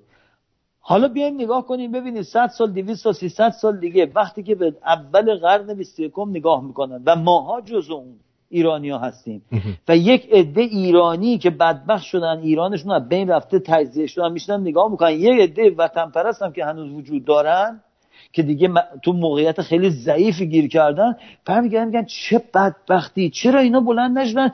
تازه اسلام 40 سالش بود، هنوز هیچ قدرتی نداشت، خب بلند میشدیم میزدیم پدرشون رو در می آوردیم، چرا نکردیم؟ اونجاست که مسئولیت من شما اگه به آینده نگاه کنیم مسئولیت من خیلی مهمه. ولی اینکه الان نقطه‌ای که ما میتونیم کشور اون رو از اسلام آزاد کنیم. هیچ وقت توی 1400 سال تا حالا موقعیتی پیش نیامد که ایران انتقامش از اسلامی که اومد کشور ما رو به این برد بگیره. الان موقعشه. نه 50 سال دیگه، نه 50 سال پیش. به هیچ عنوان نمیشد. یعنی ما درست در نقطه‌ای هستیم که صف جلوی مبارزه برای آزادی کشورمون بعد از 1400 سال خفت و بدبختی و کشتار اولین باریه که در تاریخ به ما اجازه داده شده به وسیله دست قضا و قدر، به خاطر موقعیتایی که پیش اومده، به خاطر آزاد بودن جهان، به خاطر روابطی که پیش میاد، به خاطر اینکه من و شما تونستیم 4-5-6 میلیونمون از ایران خارج شیم بتونیم با اینا مبارزه کنیم. برخلاف اینکه خیلی ها معتقدن که آقا ایرانی باید در ایران بلند شه جمهوری اسلامی، من اصلا با این مخالفم. برای اینکه ما که در بیرون آزاد هستیم باید تلاشمون رو بکنیم تا جایی که میتونیم به اونا کمک کنیم. ما باید به اونا کمک کنیم. اونها در زندانن، ما بیرون زندانیم. ما هم اره داریم، هم قفل داریم، هم کلید داریم، هم تفنگ داریم. اگه یه عده اومدن یه نفر رو گرفتن انداختن تو زندان، اون بدبخت اونجا نشسته، زندانبانه اسلحه دستشه، اینم با دست خالی تو زندان نشسته، میگیم آقا بلند شو بجنگ، میگه آقا این پشت میله است، اولا قایم شده، دوما با تفنگ من میزنه. هر کیم که میاد بیرون کمک کنه به اینا، یک عده اونجا هستن میگن آقا خودش باید آزاد بشه، آزادی به دست مردم ایرانه. بابا مردم ایران که اومدن هم میزنن میکشنشون. بابا استادیوم میخوان برن زنها رو کتک میزنن، اون یکی دختره خودشو آتیش زده. پس چیه اینا؟ همه حرف مثل مبارزات مدنی، مثل حرکت از داخل ایران باید باشه. از کجای داخل ایران؟ آخه بابا اینایی که این حرف میزنن چون ببینید شما آمارگیری کردین، استاتستیک دارین، رفتین تو تاریخ بشریت نگاه کردین، دیدین کشورها از داخل بعد نجات پیدا کنن. به تاریخ کشورمون نگاه کنین، به تاریخ اسلام نگاه کنین، ببینین آیا مردمی که اسیرن میتونن بیان نجات پیدا کنن؟ چه جوری میشه؟ آقا بابا از یه جا این حرفو بزنین. همینطوری که نمیتونم من بگم آقا مردم بعد خودشون بلند شه پس شما خفه شین. چرا میخوان صدای ما رو ببندن؟ چرا میخوان این کسانی که مبارزه دارن با اسلام بکنن صداشون رو بگیرن؟ یک عدم کورکورانه، من نمیدونم چه زبونی بگم اینو، کورکورانه هم نیست، چجوری بگم، عقب افتادگی، بیخردی، نفهمی، یه عدم تکرار میکنن اینو. من تو خیلی از این گروه‌های سیاسی که اگه اقرار نکنم 90%شون رو در رو باشون آشنایی دارم، خیلی هاشون اونا هستن میگن آقا از داخل ایران باید بشه. گفتم خب پس شما اینجا چیکار میکنی؟ گفت ما هستیم برای پشتیبانی. گفتم مگه مسابقه تنیس شما نیستی اونجا؟ میگه آقا بزنش، آقا بزنش، بسکتبال مگه؟ آقا اینا رو دارن میکشن، شما نشستی میگی اینایی که این پایین دارن توی صحنه میمیرن خودشون بلندشن دفاع کنن. من میگم آقا بپریم وسط، بریم اونجا، نمیشه کمک کنیم، یه اسلحه بندازیم، یه طول، یه وسیله به دستشون بدیم. اون یا از همه اونا بالاتر اینه که اینایی که اونجا دارن کشته میشن چون باور دارن به این دین خدا و محمد و حسن و علی، از خودشون دیگه مبارزه نمیکنن. یه عده تازه دارن به اینا کمک کنن که بقیه رو بکشن. ما اینجاست که باید بیام یه قدرت دین و اسلام رو ازش بگیریم تو ایران. این مردم باید یه مدتی بیان درک بکنن که در آزادی چه نعمتیه و هنوز نمیتونه. شما اگه بری به یه عربستان، بری به یه دونه نمیدونم مال چه میدونم وسط فلسطین، برو توی پاکستان، تو ایران، حالا یه عده ناراحت میشن میگن چرا ما رو با افغانستان و پاکستان یکی میکنیم؟ بابا ما ساختمونامون، تلفنامون بهتره، اخلاقامون که هنوز هم افغانی هست دیگه. آخه سینه زنی تو خیابون، آخه شمشیر رو سر بچه زدن، آخه مگه افغانیه چیکار میکنه که شما فکر میکنید از اون بالاترین؟ ببین یه چیزایی هست که باید فکر کنیم که این نی. حالا بریم اینا رو که دارم همه رو جمع میکنیم میگیم آقا تنها چیزی که ما از این مردم میخوایم اینه که یه مقدار راجع به این تو مغزشون بشینن. بابا کسی که مغزشون رو که تعقیب نمیکنه که تو مغزشون بشین فکر کنی آزادی یعنی چی، اگه اسلام بری یعنی چی، اگه اسلام بمونی یعنی چی. این رو با هم مقایسه کنیم. یه چیز واضح مثلا بگیم آقا هر کسی که میگه نه این اسلام بد نیست نه این اسلام خوبه، براش یه مثال بزنیم. بگیم تو با 2 تا بچت، یه بچت با زنت یا با شوهرت داری تو خیابون میری، وارد یه کوچه‌ای میشی، طرف دست چپ کوچه یک دانشگاهیه، طرف دست راست یه مسجده. تو اینجا بچه‌ها دارن امتحان میدن، دست راست اینا دارن روزه میخونن. 2 تاش تعطیل میشن، میریزن بیرون اینا که بیان. شما داری بزن بچه تو طرف مسجد بری راحت تری، کمتر میترسی، یا طرف دانشجو بری؟ ببینید بعد بشینیم اینو تو سرمون بیاریم بیرون که این چقدر وحشتناکه، با وجود که باور داریم بهشون، ولی اصلا راجبش که صحبت میکنیم وحشت از اون ولی میریزه. چون اینا آدم کشن، اینا سر میزنن، دست میزنن، پا میزنن، تجاوز میکنن، کتکت میزنن. تازه حق نداری راجبش صحبت کنی. اگه حرف بزنی که آقا چرا من کتک میزنی، این دفعه بچت هم کتک میزنن. بعد تازه بگی آقا چرا بچه‌مو داری کتک میزنی، مادرت هم میگیرن میکشن. یعنی اینا یواش نمیکنن، آروم نمیشن. فکر نکنی یه آدم کشه نمیدونم معمولیه که رفته یه دفعه دعوا شده با یکی، با چاقو زده طرفو کشته، انداختن تو زندان، میگن این چاقو کشه، چاقو زده. اینا حرفه‌این و از همش بالاتر اینه که این دینه به اینا یه کارتی داده، به این میگن کارت آزادی، مجوز. یه کارت داده، گفت آقا شما در راه من بکش تا میخوای بکش، نه ناراحتی داری نه بچه، تازه خودت و خانواده‌ت همتون میرین بهشت. خب یک همچین ایدئولوژی رو شما قبولش دارین یا قبولش ندارین؟ ببینید اگه قبولش دارین، یعنی یک عده در ایران هستن، یه عده در خارج هستن که آقا باور دارن، میگن آقا نه من اسلام رو دوست دارم، میگه شما میگی نی. اگه قبولش دارین پس باید تو سرتون هم بخوره دیگه. خب همینی که هست دیگه. پس دیگه نگین چرا من ایران اینطوری شد، آقا غذا چرا گرونه، اینجا چرا اینطوریه، اون بچه هر حیوانی رو کشتن، دختره رو تجاوز کردن. نه اینه بابا، این همینه، نتیجه این همینه. 40 سال دیدینه، 40 سال وقت کمی نیست. اما اگر به این معتقد نیستیم، من اصلا به این معتقد نیستم که همه اینا باید بلندشن بیان مثل من، مثل شما، مثل اون، مثل اصغر، مثل اکبر بشن از این حرفا بزنن. من میگم حداقل حرف نزنید. آقا من نمیگم خانم عزیز، آقای عزیز، من نمیگم شما با اسلام مبارزه کن. من میگم شما مبارزه نمیکنی، چرا میای دفاع ازش میکنی؟ اگه دفاع میکنی که خب همین حقته. اگه میای دفاع اگرم تو باورت هست ولی میدونی اینا بدن، ولی میگه من جرأتش ندارم، خب حداقل باید خفه شیم، باید صحبت نکنیم، باید ساکت باشیم، باید راجبش نگیم. من اگه وارد یه جایی بشم با یه عده مخالفم ولی هیچی ندارم به اون اضافه کنم، ساکت میشینم، چون دهنم وا کنم بدتره. خب میگم من که نمیتونم کمکی اینا بکنم، چون اینا بیشتر از من دارن کار میکنن. من جرأتش ندارم برم تو خیابون دستمو بگیرم بالا. حداقلش اگه داری میری برو آب بده به اینا. حداکثر اگه میخوای بری اونجا، فرداش که یارو رفت تو تظاهرات اومد بیرون، برو بغلش کن، ماچش کن. گفت چرا بکنه؟ همین خواستم فقط ماچت کنن. ببینید لازم نیست همه بریزن تو خیابون. لازم اونایی که میریزن تو خیابون یه عده برن یا ببینن در خونهشون گل گذاشتن، برن بغلشون کنن، نمیدونم همه به هم دیگه عشق و مهربونی بدن، همه با هم دیگه جمع بشن. ببینید وقتی که مردم ما به اون جایی برسن که خوبی، محبت، دوست داشتن رو بیارن توی جامعهمون، اسلام شکست خورده و تموم شده. من میخوام شما مقدار صحبت کنیم، من یک تنفس کوتاهی بگیرم. بله. زیاد صحبت کردم. اولا که دکتر نظرش اینه که ما بیم این به نام خداوند بخشنده مهربان رو بنویسیم، به غیر از این که گوه میخوری سیب بخوری. خب چون این چه بخشندگی و مهربانیه که شما یه سیب بخوری کسی شما رو نبخشه، با تیپام بندازنت بیرون. مورد بعدی که میخواستم بگم خدمتتون، حالا ما اینو کجای دلمون بذاریم؟ ما اومدیم توی کانادا از شر اینا خلاص شیم، تو آمریکا از شر اینا خلاص شیم. اینا اینجا هم ما رو ول نمی‌کنن. این الان توی مجلس نمایندگان کاناداست. دوستان گوش کنید فقط. Thank you, Mr. Speaker.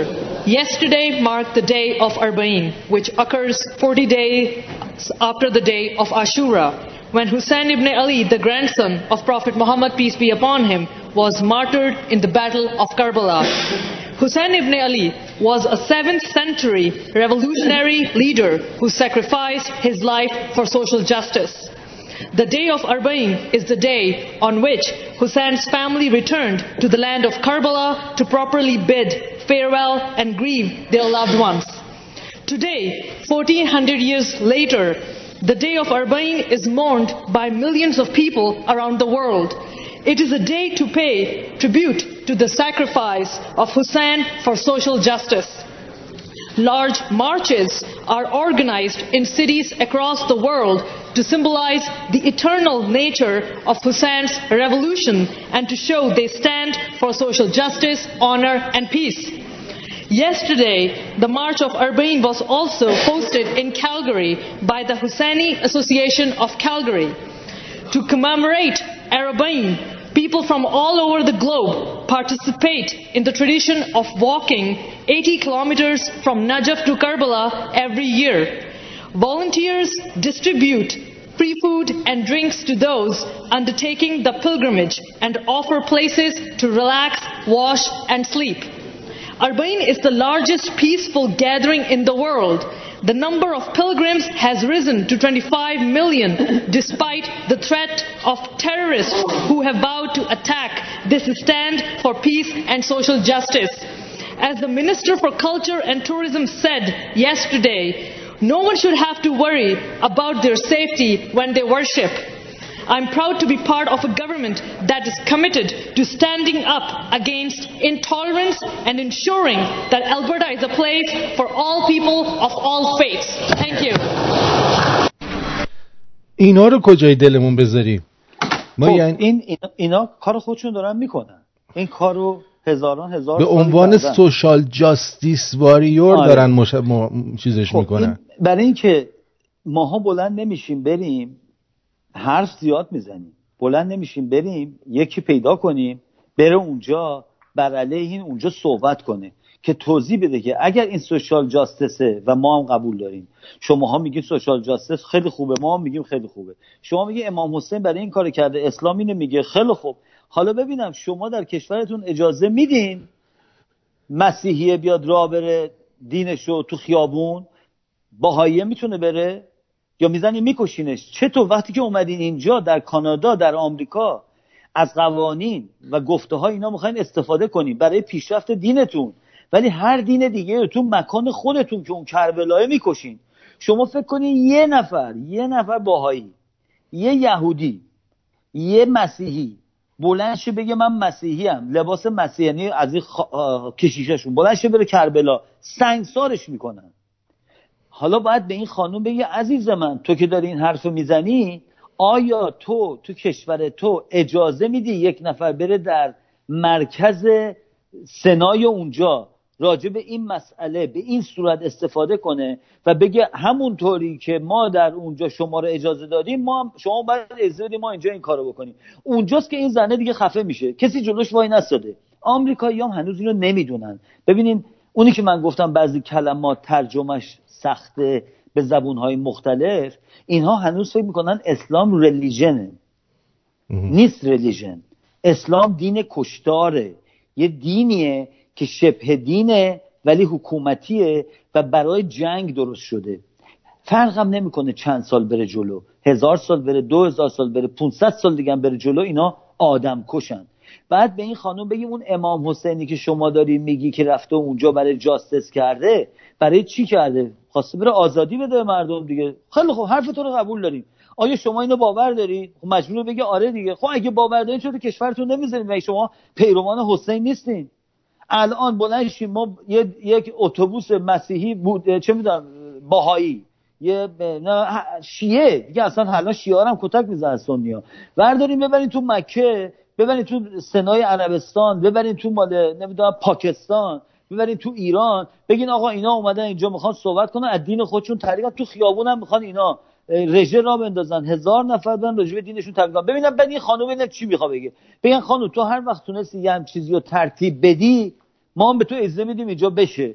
اگه کشورهای اسلامی که شما نمایندگیشو در اختیار گرفتی اجازه بدن این کار در همه جا بشه میشه، وگرنه این چون یک طرفه هستش به نفع شما داره تموم میشه و شما دارید سوء استفاده میکنید از آزادی که این کشورها وجود داره. حالا ما چون اینو نداریم اونجا به این اشکال اون داره کار خودشو میکنه. نه ولی جالبه، من برام جالبه که اینها میان اینجا.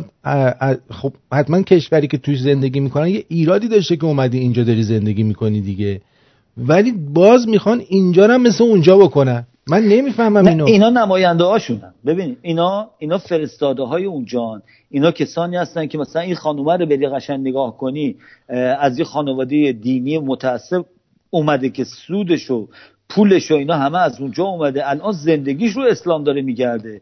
مثلا کسی که در پاکستان زندگی میکنه، کسی که در ایران زندگی میکنه الان بچه‌هاشو میفرسته اینجا، شما فکر کنید بچه بلند میشه به علیه اسلام مبارزه کنه؟ بابا پدرش آخوند داره الله اسلام پول در میاره، همه زندگیشونه، هر کاری هم بکنه توی جمع دوباره طرفداری میکنه. اینجاست که اینها دوباره میشه اون منافع اینها. این زنه که داره صحبت میکنه اولا بسیار بسیار اشتباه راجع به حسین گفته.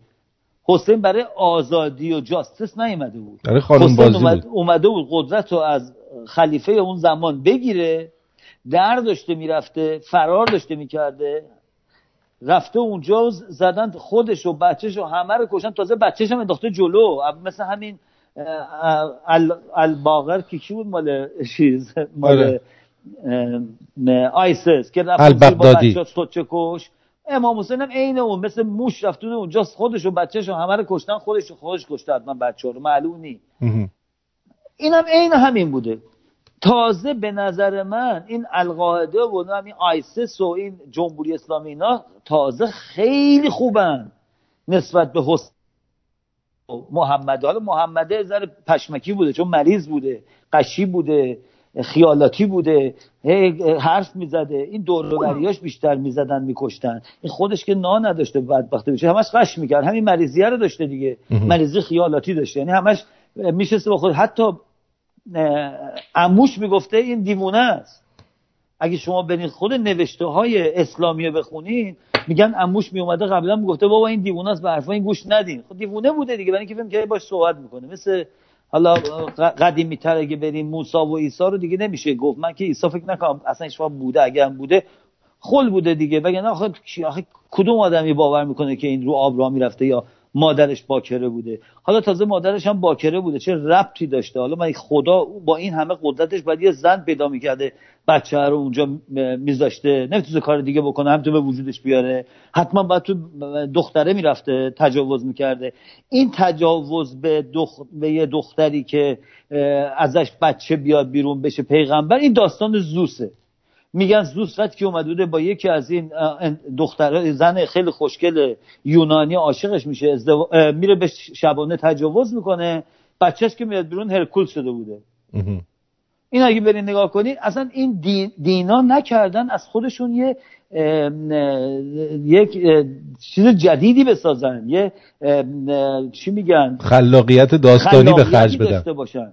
همه رو از این اون دزدیدن کردن تو هم دیگه، یک کتاب از این درست کردن، نصف کتابش از اون یکیه، نصفش از اون یکیه، همه رو آوردن. بعد این مردم بی خرد باور میکنن. ولی چرا حالا اون همه اینا رو من میتونم قبول کنم که در اثر زمان این کثافتکاری‌ها شده، چه فشاری آوردن، ولی این 40 سال کشورمون رو من هنوز نمیتونم تحمل کنم. ولی این 40 سال هم 10 سال 20 سال اول باز من میگفتم بذار مردم تو سرشون میخوره، کتک میخورن، ولی الان در این موقعیت اگر کسی هنوز از اسلام طرفداری کنه، نه خودشو میتونه ایرانی بدونه، نه آدم عاقل میتونه بدونه. یعنی به نظر من تمام کسانی که در این 40 سال در ایران کشته شدن، هر کسی باور اسلامی داره در اون مقصره و خون اونا رو دستشه. بله. به چی دارین فکر میکنید شما؟ نظرتون راجع به این چیه که اینا آدم کشن؟ من 100% موافقم، چیزی ندارم اضافه بکنم. خب حالا یه نیم ساعت 35 دقیقه مونده. اگر کسانی دوستانی هستن میخوان زنگ بزنن نظرشون رو بدن، بعد فکر نیست. اون دفعه گفتین که تلفنی مثل که نمیشه. اگر میشه، چرا نمیشه؟ نه تلفن هم میزنن. بله. یکی از دوستان گفته چرا در مورد حرکت بسیار خوب شمرونی‌های کالیفرنیا و آبروریزی باند شهرام شارلاتان سکوت کردی؟ تبریکی، نظری، انتقادی؟ ما که گفتیم که دمتون هم گرم، خسته نباشید. من نمیدونم این چی هستش. نه، برای کنسرت گلزار دوستان رفته بودن اونجا، چیز کرده بودن، اعتراض کرده بودن و بعد مثل اینکه اونور خانم زینا تهرانی هم یهو از این کنسرت اومده بوده بیرون و درگیر شده بوده با دوستان. آره گفته نه من اومده بودم اونجا شام بخورم. من برای چی اومده درگیر شده؟ من نمیدونم. اینا بهش گفتن شما اونجا بودی و یه ذره بحثشون بالا گرفته. یه لحظه گوشی دستت باشه. بحثشون بالا گرفته، بعد ایشون به جای اینکه بیاد مثلا در کنار معترضین قرار بگیره می‌خواسته دعوا کنه. خلاصه پلیس داشته اونو میگیره. همش پوله. دقیقاً. همش پوله. دقیقاً. درود بر شما. بگو عزیزم. وقت بخیر.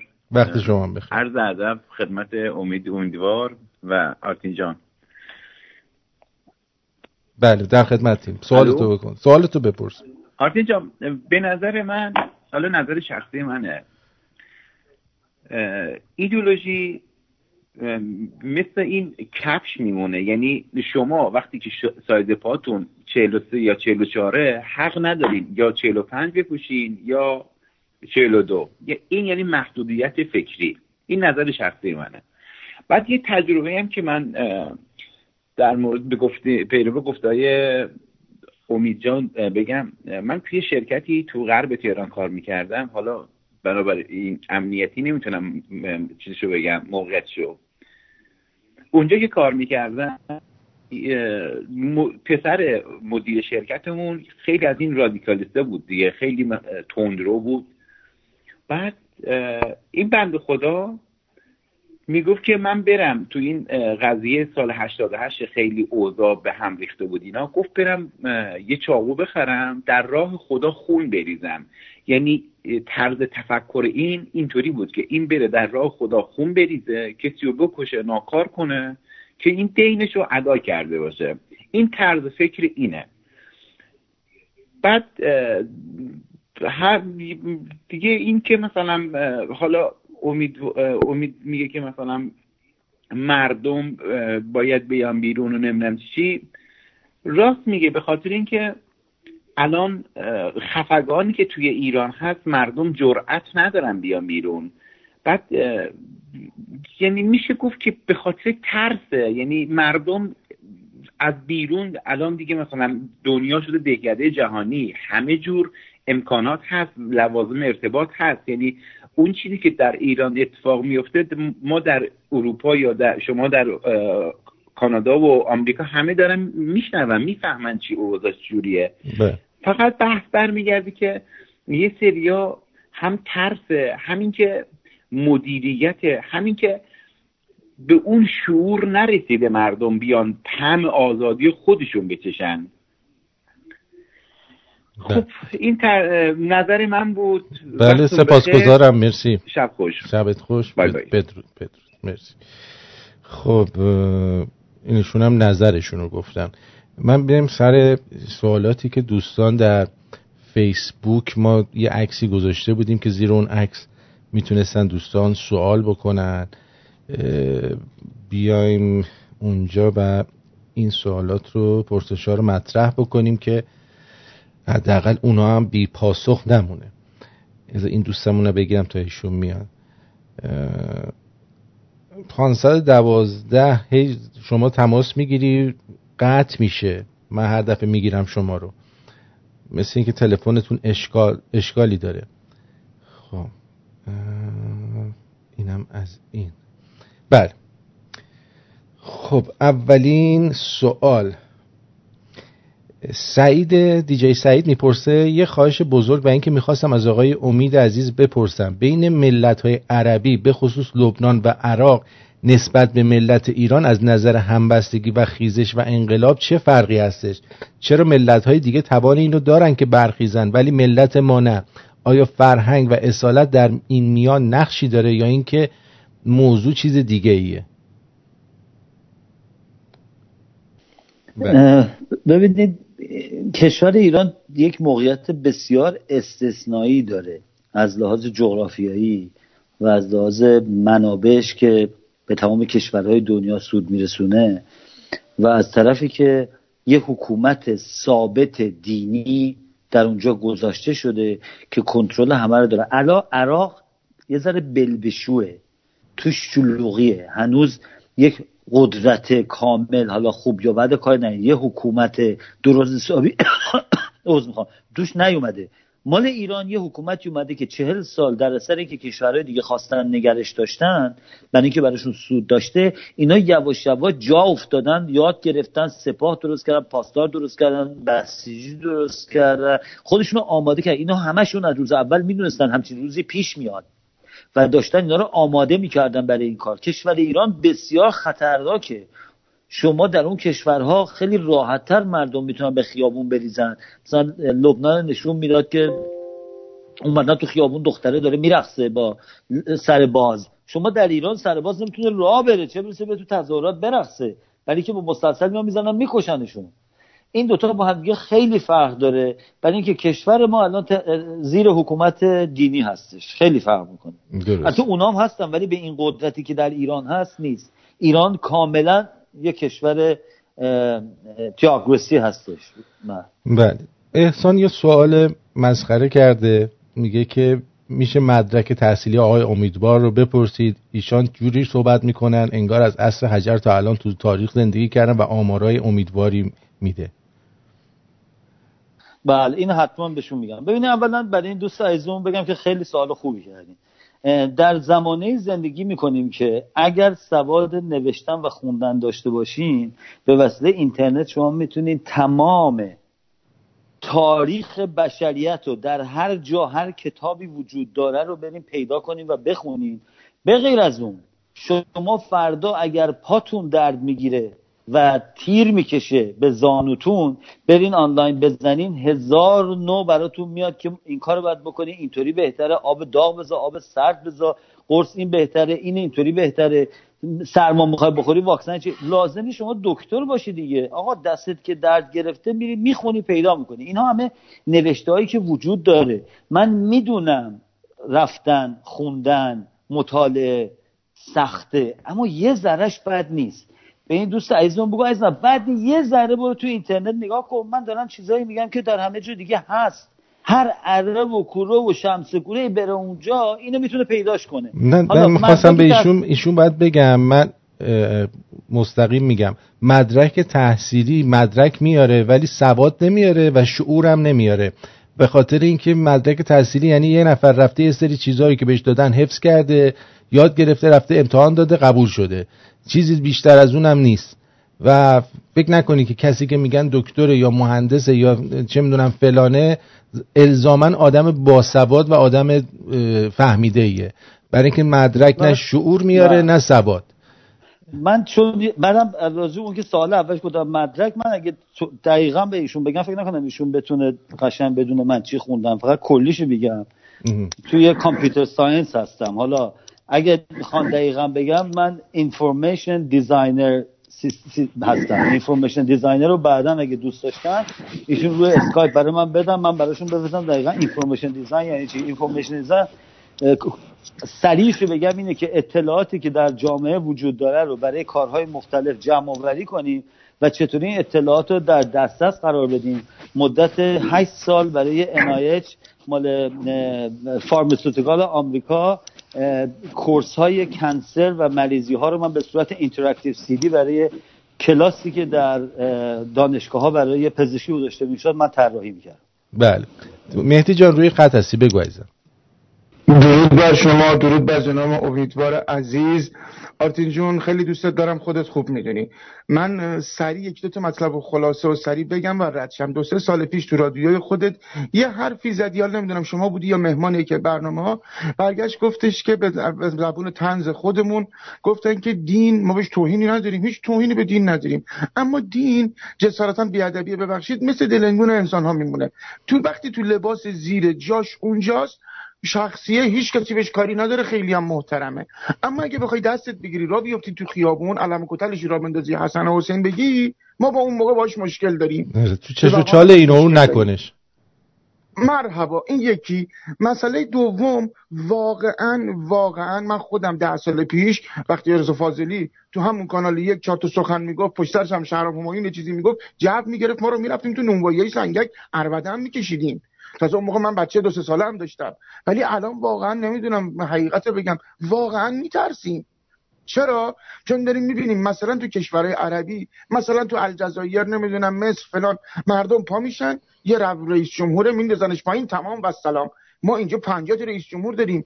یعنی ما با یه قدرت طرف نیستیم، با چندین جهت طرفیم و واقعا ترسو شدیم. این حقیقت امری و دلیلش هم نمیدونم چجوری بگم. این چون آقایی که اون بالا هست خیلی هوش و ذکاوت داره، واقعا هوش و ذکاوت داره، که تونسته قشنگ اینجوری یه جوری بچینه که هر کسی به خاطر منافع خودش با مردم در میفته و مردم هم غول بزرگی جلوشونه. اگر آزادی میخوان، اگر دوست دارن نسل‌های آیندهشون به رفاه برسن، باید این مرحله و این غول رو رد کنیم. 100 ساله از اول مشروطه تا امروز، 100 سال گذشته. باید کمر این غول رو بشکنیم تا بتونیم به زندگی راحتی برسیم. پاینده باشی. وقتتون رو گرفتم. درود بر شما. خواهش میکنم، سپاسگزارم. مرسی. صحبتی ندارید آقای امیدوار؟ بله ایشون درست گفتن. من همونی که گفتم، میترسن مردم، اینا وحشی هم میزنن، اینا گروه مافیایی هستن. گروه مافیایی نه به عنوان اینکه حالا ما مافیا دنجیم، گروه مافیایی خصوصیاتی دارن. اونم اینه که یه سر داره ولی 7-10 تا دیگه هم داره. برای هم میگن گادفادر بوده، یا گادفادر رئیس همه مافیا بوده. گادفادر رو بکشین، یکی از اون سرانش قوی‌تره داره میشه رئیس. یعنی شما هیچ وقت نمیتونید از بین ببرینش. یکیشو میکشین، دو تاشو میکشین، 5 تا دیگه دوباره میاد بیرون. این جمهوری اسلامی هم اینه. خامنه ای بیفته، مگه خمینی نمرد؟ خامنه ای فردا میفته میمیره. بهتون قول میدم هیچ اتفاقی نمیفته، ولی یه الاغ دیگه میاد. این داستان این میشه که میگن یارو، من یه بار حتما اینجا گفتم، یه بار دیگه میگم، خیلی جالبه. میگن یارو سوار خرش بود، داشته میرفته، دیده خرش اون زیر دهن داره یه چیزی میگه، یا برمیگرده به خره میگه چی میگه تو یه رو به زیر دهن؟ میگه داشتم میگفتم خدا بزن تو رو بکشه که تو نشستی رو من داری منو زجر میدی. گفت حالا که تو داری دعا میکنی برو دعا کن خر نباشی، چون من بمیرم که دیگه سوارت میشه. حالا مسئله مردم ما اینه، اصلا مسئله خمینی و خامنه ای و نمیدونم اون یکی موسوی و نمیدونم اون یکی آخونده و اینا نیست.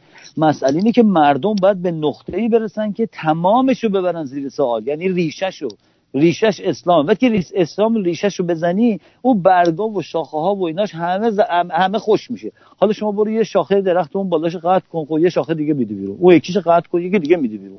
اما وقتی که ریشش رو از پایه بزنی، دیگه این درخت خوش میشه، تموم میشه میره.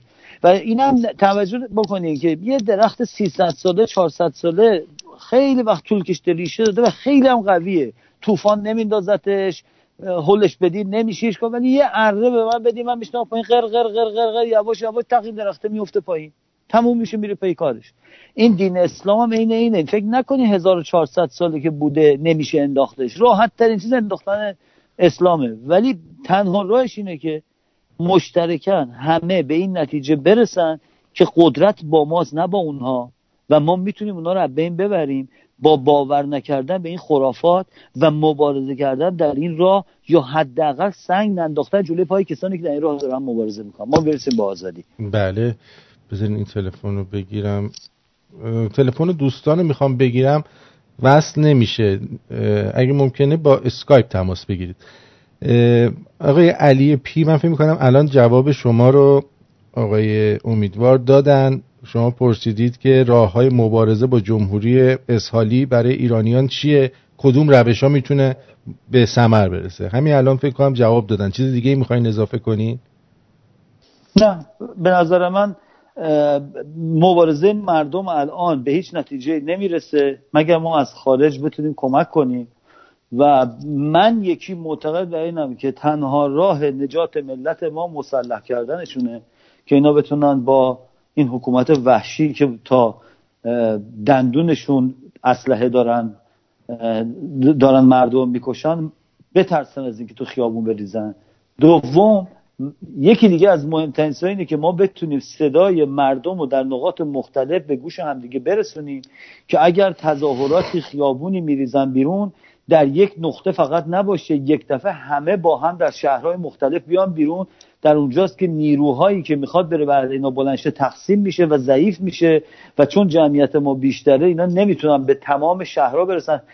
باید یک نقطه‌ای برسه که تمام کسانی که باورمند هستن به اینکه جمهوری اسلامی باید بیفته، حالا فرق نمیکنه با چه ایدئولوژی هستین، چه نوع سیستم سیاسی دوست دارین، همه با هم دست به دست هم باید برای مردم ایران اعلامیه بدین در فلان روز در فلان روز. اصلا هم نترسین که اونا میخوان جمعشن میخوان بیان، اصلا اون مسئله نیست، برای که این جنگه باید به دنبالش بریم. باید همه مردم رو با هم دیگه در شهرهای مختلف تو خیابون‌ها بریزن. اون موقعی که جمهوری اسلامی به هیچ عنوان نمیتونه جلوش وایسه و سرنگونی 100% هستش. من جوابم این است. مرسی. درست. ماریای اف گفته که درود آرتین جان، ضمن سپاس از برنامه خوبت از آقای امیدوار بپرسید حالا ما اومدیم انقلاب شد آخون رفت، چطور میشه مردم رو و توطئه‌های خارجی آگاه کرد؟ مثلا زمان محمد رضا شاه فقید به مردم آگاهی میداد که کشورهای آمریکا یا روسیه برای دست درازی به ایران تلاش میکنن تا خام نشن. این مردم نمک نشناس. من متوجه نشدم دقیقاً چیه سوالش، ولی میگه چطوری میشه آگاهی داد؟ چی میشه بعدش؟ هر چیزی غیر از این آخوندا باشه بهتر از زندگی میکنیم. بله، ولی ببینید یه چیزی رو باید توجه کنیم. این مسئله‌ای که الان خیلی از این کسانی که فعال سیاسی هستن میگن آقا ما میخوایم آزادی و دموکراسی و سکولاریسم در ایران ببریم، ما میخوایم این حکومت رو بندازیم، یه حکومتی به اون صورت بیاد جلو، همه خواب و خیال اینها مزخرفاته. پروسس آزادی و دموکراسی و راحتی مردم طولانی هستش، یعنی یک راهی رو باید طی بکنیم. ما هنوز در راه اصلی آزادی مملکتمون نیفتادیم. ما هنوز داریم دست و پنجه نرم میکنیم به اینکه آقا این جاده‌ای که میخوایم بریم تو جاده درسته افتادیم یا نه. ما باید اول وقتی که اسلام در ایران بیفته، ما تازه افتادیم در مسیری که طول میکشه به اون نقطه‌ای که به نام آزادی، دموکراسی، استقلال، یک پارچگی ایران بخوایم برسیم. اونجاست که تازه ما شروع اون سفری میکنیم که اشکالی هم نداره، اون سفرش هم زیباه، برای اینکه در ایران بحث پیش میاد، گروه‌های مختلف، دسته‌های مختلف، چی میاد رو کار، کی چطوری میشه، چه حکومتی میشه، پادشاه میاد اون چطوری رفتار میکنه، اگه خوبه بده، جمهوری میاد خوبه بده، همه اینا یه پروسسیه که یواش یواش پیش میاد. به هیچ عنوان ایران الان به نقطه آزادی مطلق از لحاظ جامعه جهانی که وقتی میگیم یک کشور آزاده که مردم در اون کشور راحت زندگی کنن، دموکراسی وجود داشته باشه، قوانین وجود داشته باشه، یک مقدار طول خواهد کشید. ولی ما اولین قدم رو برای سازندگی اونه که جمهوری اسلامی بندازیم تا اون قدم اول برداریم، بعدش پشت سرش خواهد اومد که نسل‌ها طول میکشه. بله.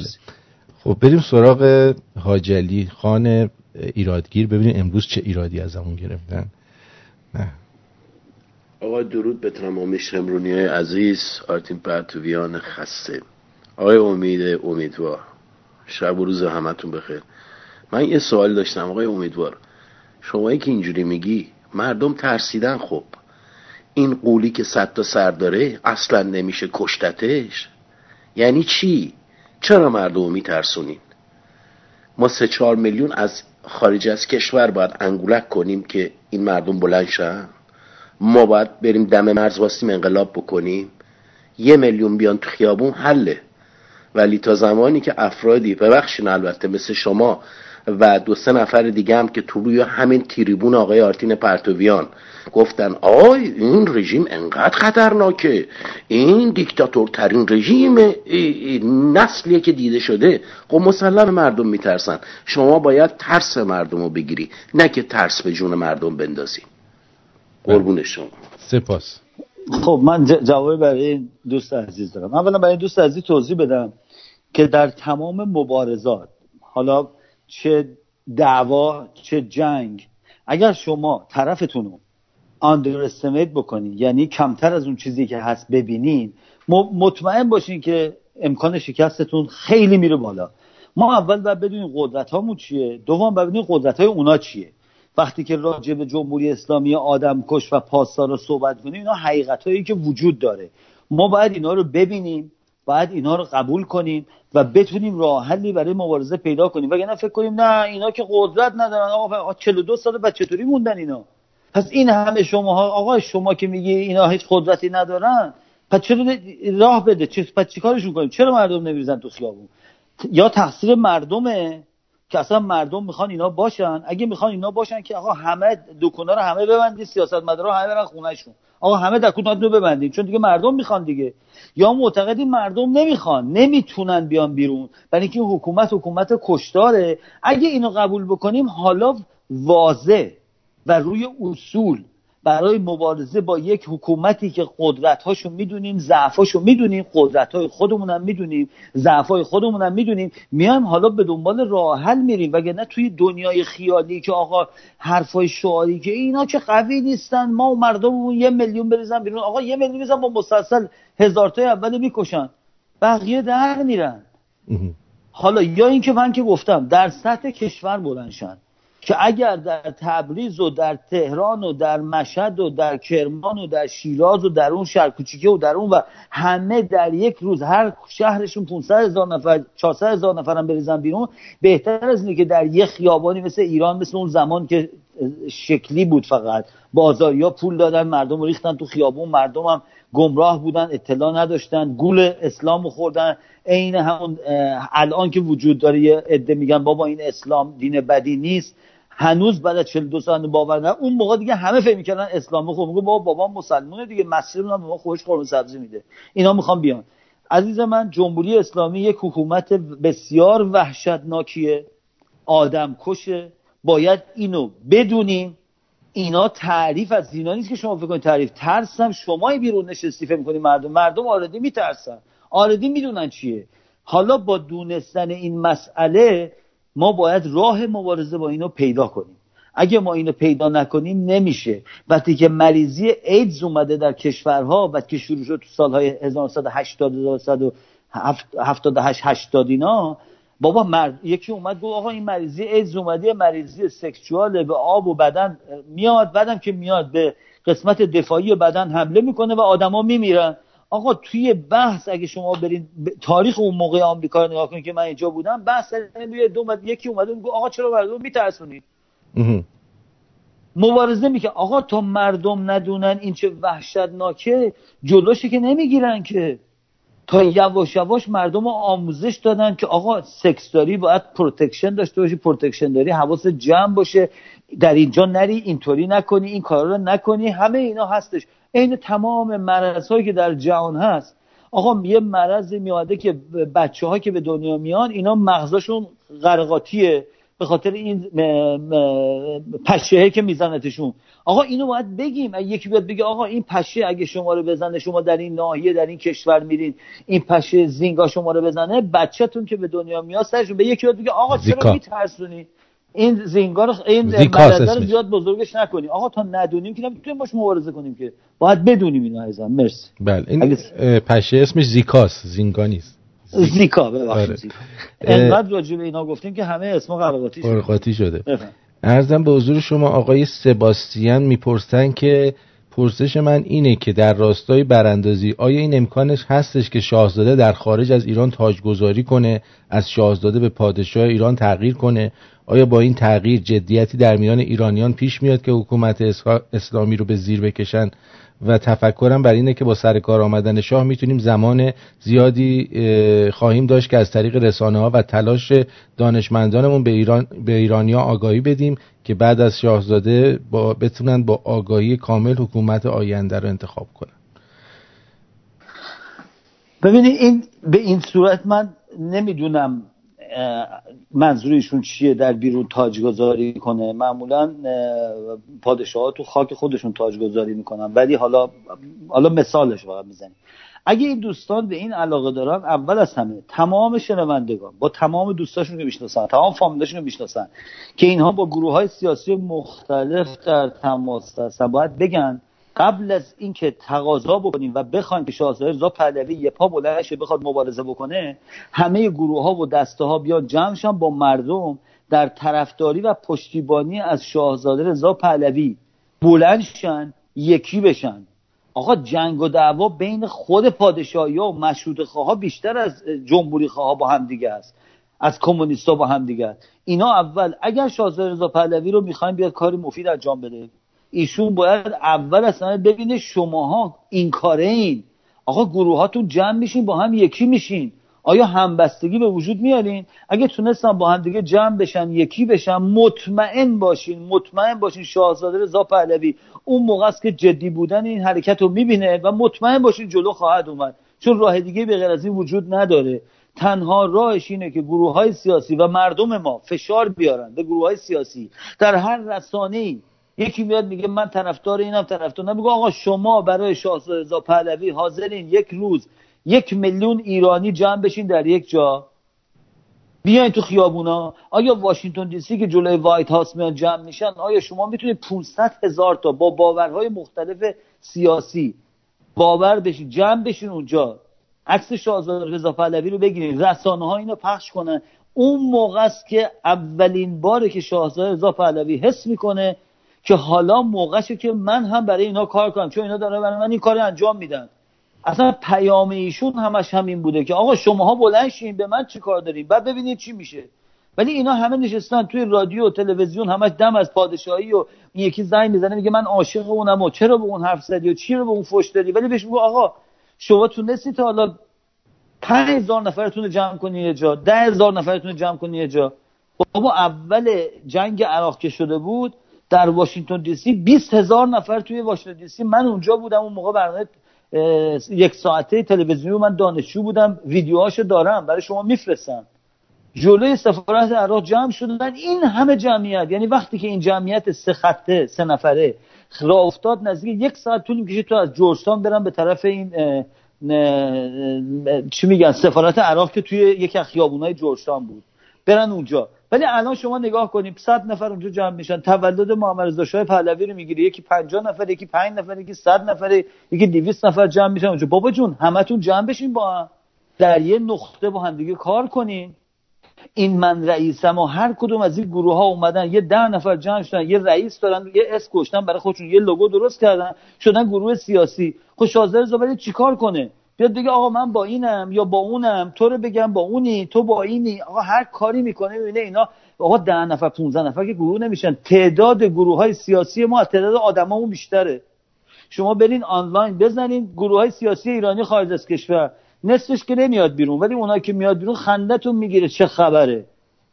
همشون هم میگن شاهزاده رضا پهلوی بیاد ما یه کاری میکنیم. با شاهزاده پهلوی اینجا هست، شما اول بلند شین همه با هم دیگه موضوعتون حل کنید، دعواتون نشه توی جلسه، بعد همه اتفاقا خواهد افتاد. این دوست عزیز باید اینو بدونه که 1 نفر شاهزاده رضا پهلوی به هیچ عنوان کاری نمیتونه بکنه مگر ما مردم اول از همه با تمام وجودمون پشتیبانی از ایشون بکنیم و این هیچ راه دیگه نداره. بله اگه موافق باشید من یه بار شما رو قطع کنم دوباره بگیرم، چون فکر می‌کنم به همین دلیل ما نمیتونیم تلفن‌ها رو بگیریم، یه اشکالی توی این رابطه هستش اگه اجازه باشه. بله. خب من این آقای امیدوار عزیز رو یه بار دیگه میگیرم که بیان روی خط. خب الو، حالا من دوستانی که زنگ میزدن دوباره تماس بگیرید، شاید بتونیم وصلتون بکنیم ببینیم میشه. بله فکر کنم شد. درود بر شما، روی خط هستید، بفرمایید. الو. منم رو خط. بله بفرمایید. درود در شما عزیزان، سپاس فقط زحماتتون. جناب امیدوار به حرف دل ما رو میزنن و صحبتایی هم میکنن که من حس میکنم بعضی از حرفاشون تا حالا کسی نگفته. به نظر منم این مبارزه اصلی با این موضوع جمهوری اسلامی باید در خارج از کشور باشه که اینو کمتر کسی گفته، به 2 دلیل. یکی این که ماهایی که ایران رو ول کردیم، تحمل زندگی توی زیر این یوغ جمهوری اسلامی رو نداشتیم و موقعیتمون توی ایران ول کردیم، اومدیم خارج کشور زندگی میکنیم، قاعدتا بزرگترین مخالفای رژیم هستیم، چون یه عده تحمل کردن و موندن تو ایران، ما که تحمل نکردیم پس بیشتر مخالف بودیم. پس ما خودمونم باید بزرگترین و فعالترین براندازا باشیم، نه اینکه بگیم فقط مردم تو ایران باید برانداز باشن.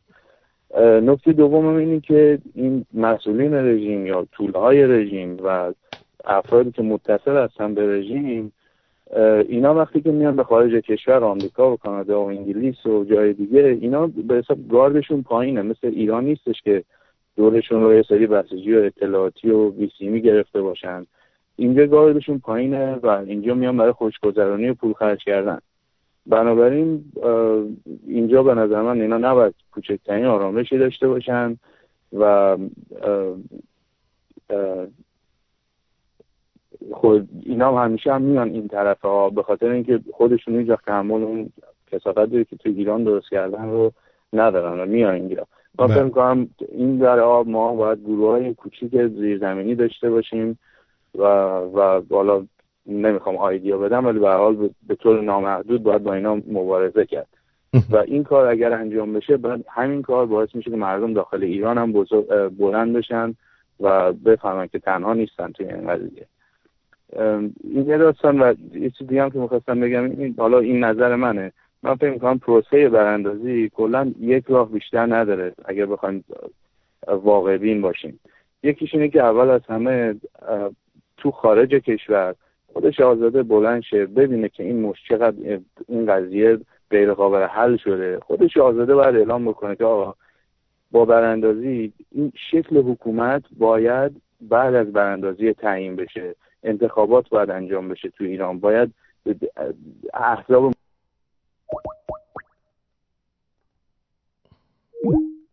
اعلام بکنه که آقا هر کسی که الان سر این قضیه بحث بکنه اصلا برانداز نیست، که اعلام کردن. خب دیگه، خب پس ایشون بعد از اینم بیاد اعلام بکنه که آقا من خودم رئیس دولت موقت میشم، من خودم رهبر اپوزیسیونم و از اون ور مردم تو ایران باید اتحادشون رو با یه سری کارهای پله‌ای باید انجام بشه، نه اینکه هیچ کس نمیتونه بیاد فراخوان بده فردا 5 میلیون نفر بریزن تو خیابون تو ایران، چون اون اطمینانه نیست. باید سری کارهای کوچیک، کارهای تمرینی اول داده بشه، مثل اینکه آقا مثلا چهارشنبه هیچ کس نیاد تو خیابون، یه کارهای کوچیک اینطوری که بعد یواش یواش این اتحاد شکل بگیره. حالا این نظر من بود. بله، سپاسگزارم. مرسی. بدرود. خب نظری ندارید اضافه کنی؟ نه، فقط چیزی که میخوام بگم اینه که فقط صحبت کردن، ایراد گرفتن از کسانی که صحبت میکنن، دلخور کردن از کسانی که در این راه دارن مبارزه میکنن کمک به جمهوری اسلامی میکنه. یه مقدار خودمون نگه داریم، حتما نباید همون کاری که ما دوست داریم بکنن، ما هم نباید اونا بخوان ما هم همونطوری که اونا میخوان صحبت کنیم. باید کل مسئله رو نگاه کنیم، اونم نجات ایران از اسلامه و روی این مسئله تا جایی که میتونیم به تمام کسانی که در این راه دارن تلاش میکنن دلگرمی بدیم، پشتیبانی بکنیم. از رسانه‌های مثل شما که دارن این کار انجام میدن که من ندیدم به این صورت، البته قبلا من سعیم در همین بود، عین همین میومدم همه آزاد صحبت کرد و مبارزه مستقیم میکردیم. درود بر شمای عزیز که این کار رو داری انجام میدی. دوستان باید کمک بکنن این صدا قوی بشه. بهانه‌های کوچولو از این که اون به اون کاری که من میگفتم من دوست ندارم کرد و اینا چیزاییه که الان موقعش نیست که بشه. سعی کنیم تا جایی که میتونیم نیرو بدیم تا این صداها قوی تر بشه. بله، خانم ثریا ببینیم چی گفت. بله. با درود به شما آقای امیدوار، آرتین جان، همینطور دکتر عزیزمون. میخواستم تشکر کنم از آقای امیدوار که با توضیحات خیلی سلیسی که میگن واقعا خیلی روشنگری میکنن. سوالی که داشتم اینه، با مردمی که توی ایران این همه میبینیم مخالف هستن، واقعا به طور خیلی هویدایی توی ایران شاکی هستن از رژیم و از مسلمونی، نمیدونم کاملا مخالف این رژیم هستن، ولی از یه طرف مطرح میکنن که چقدر زندگی براشون سخت شده، چقدر حتی از نظر مادی چقدر براشون سخته، زندگی خودشون نمیتونن بچرخونن، اما توی ماهای خاص مذهبیشون نذری دادن و نمیدونم گوسفند شکست کشتن و از این حرفاشون هم از یادشون نمیره. با این طور افکار چطور میشه روبرو شد و براشون متقاعدشون بکنن که همین کارهایی که دارن میکنن خودش دلیل بر اینه که زندگیشون این همه تحت، نمیدونم چجوری براتون بگم، کمی برام سخت پیغام گذاشتن، ولی با همه این سخت. بله من فکر میکنم قطع شد، ببخشید.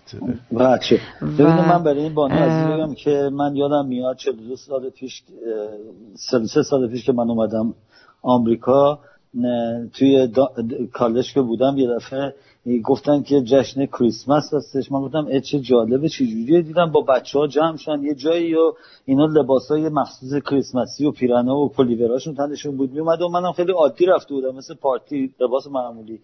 یواش یواش گذشت. برای اینکه توی این جمع من عقب نیفتم و احساس غریبی نکنم، شروع کردم من هم مثل اونا اکت کردن، مثل اونا لباس پوشیدن توی کریسمس. یا الان اگه توی جامعه دارم راه میرم یه سی میشه میگم او مای گاد جیزس کرایست، اصطلاحاتشون رو به کار میبرم برای اینکه در اون جامعه منو از خودشون جدا نبینن. مردم ایران الان در موقعیتی قرار دارن به خاطر ترس، به خاطر عادت، به خاطر اینکه اجتماع یه موقع اینا طردشون نکنه این مراسم این کارا رو انجام میدن. بلا فاصله مطمئن باشین تاریخ نشون داده مردم ایران از اونوری میشن و اصلا این مسئله حل میشه، مطمئن باشین. بله خب به پایان برنامه امشب رسیدیم. امیدوارم که دوستان راضی بوده باشن. سپاسگزارم از شما که باز هم وقت گذاشتید و در این برنامه در کنار من و دکتر آگاهی رسانی رو انجام دادید. کلام آخر اینه که به امید سرنگونی اسلام در ایران و آزادی و پیروزی، من از شما خیلی تشکر دارم که این وقت گذاشتین. 2 ساعت هم با همدیگه دوتایی میشینیم صحبت میکنیم. میدونم شما برنامه‌های متعددی دارین، ولی درود میفرستم به خود شما که با این انرژی میشینین و از تمام کسانی که این برنامه رو نگاه کردم خیلی خیلی سپاس دارم و آرزو میکنم که اگر اشکالی میبینن، ایرادی دارن، 100% با شما در جریان بذارن که اگه لازم باشه در برنامه بعدی من با همشون صحبت کنم، نظرمو میگم. یه تلفن آخرم بگیریم که دیگه مظفر جان بگو. آقای امیدوار سلام از جهت میگن درود بر شما. درود بر شما. من میخواستم این آخر کاری یه حرفی بزنم یکم بخندیم. این محمد آقا که با الاغ رفته بود طبقه 7 آسمان، وقتی آمد پایین این گفتن این علی اومده گفته این نصفه سیبی که تو آسمان بهت دادم دست من، این چیکار کنم من؟ نفهمیدم چی شد. نصفه سیب داده بودم بهشون. الو چی شد؟ یه بار دیگه بگو. نصف سیب چی بود قضیهش؟ محمد آقا که رفته بود آسمان طبقه 7، رفته بود معراج، آمد پایین، به داشت تعریف میشه چی من چیکار کردم. علی اومد گفت اون سیبی که اون بالا بهت دادن نصفش دست منه. اینی چی دیگه خدامون قلبمون بذاریم. یه دم به خاطر همین الان میگن علی اللهی، درویش میگه اون بالا سیبی که دادم بهش خود خدا بود، در نقش علی بود، علی اللهی بود. حالا اینو ایشون به صورت جوک میگن، ولی حقیقت اینه که میگم محمد وقتی که با خرش رفت آسمون 7 وقتی داشت برمیگشت خدا بهش گفتش که یه عدد زیادی 5000 تا رکعت بعد در روز اینا نماز بخونن. این هم دیگه برمیگرده میاد پایین میخوره به عیسی بهش میگه بابا 5000 تا که مردم بعد کار و زندگی کنن تمام روز رو پر میشه. میگه چیکار کنم؟ میگه برو بو کمتر. میره میاد میگه کرده 3000 تا، میگه بازم کمتر. این نوشتن ها تو اسلامه. انقدر میره بالا، هی میاد با این چونه میزنه، میره با اون چونه میزنه، میره با این چونه میزنه، با اون چونه میزنه، تا میکنتش این تعدادی که الان باید نماز بخونه. خب این ببینید خنده‌دار دیگه، آدم دیوانه فقط از این حرفا میزنه، آدم عاقل نمیزنه. دقیقاً. سپاسگزارم مظفر جان. درود بر شما، خدا نگهدار. بدرود. قربون شما. خب من به شما به شما میگم یک دنیا سپاس تا هفته آینده. بله تا هفته دیگه بدرود میگم. امیدوارم که همه لذت کافی رو از این برنامه برده باشید.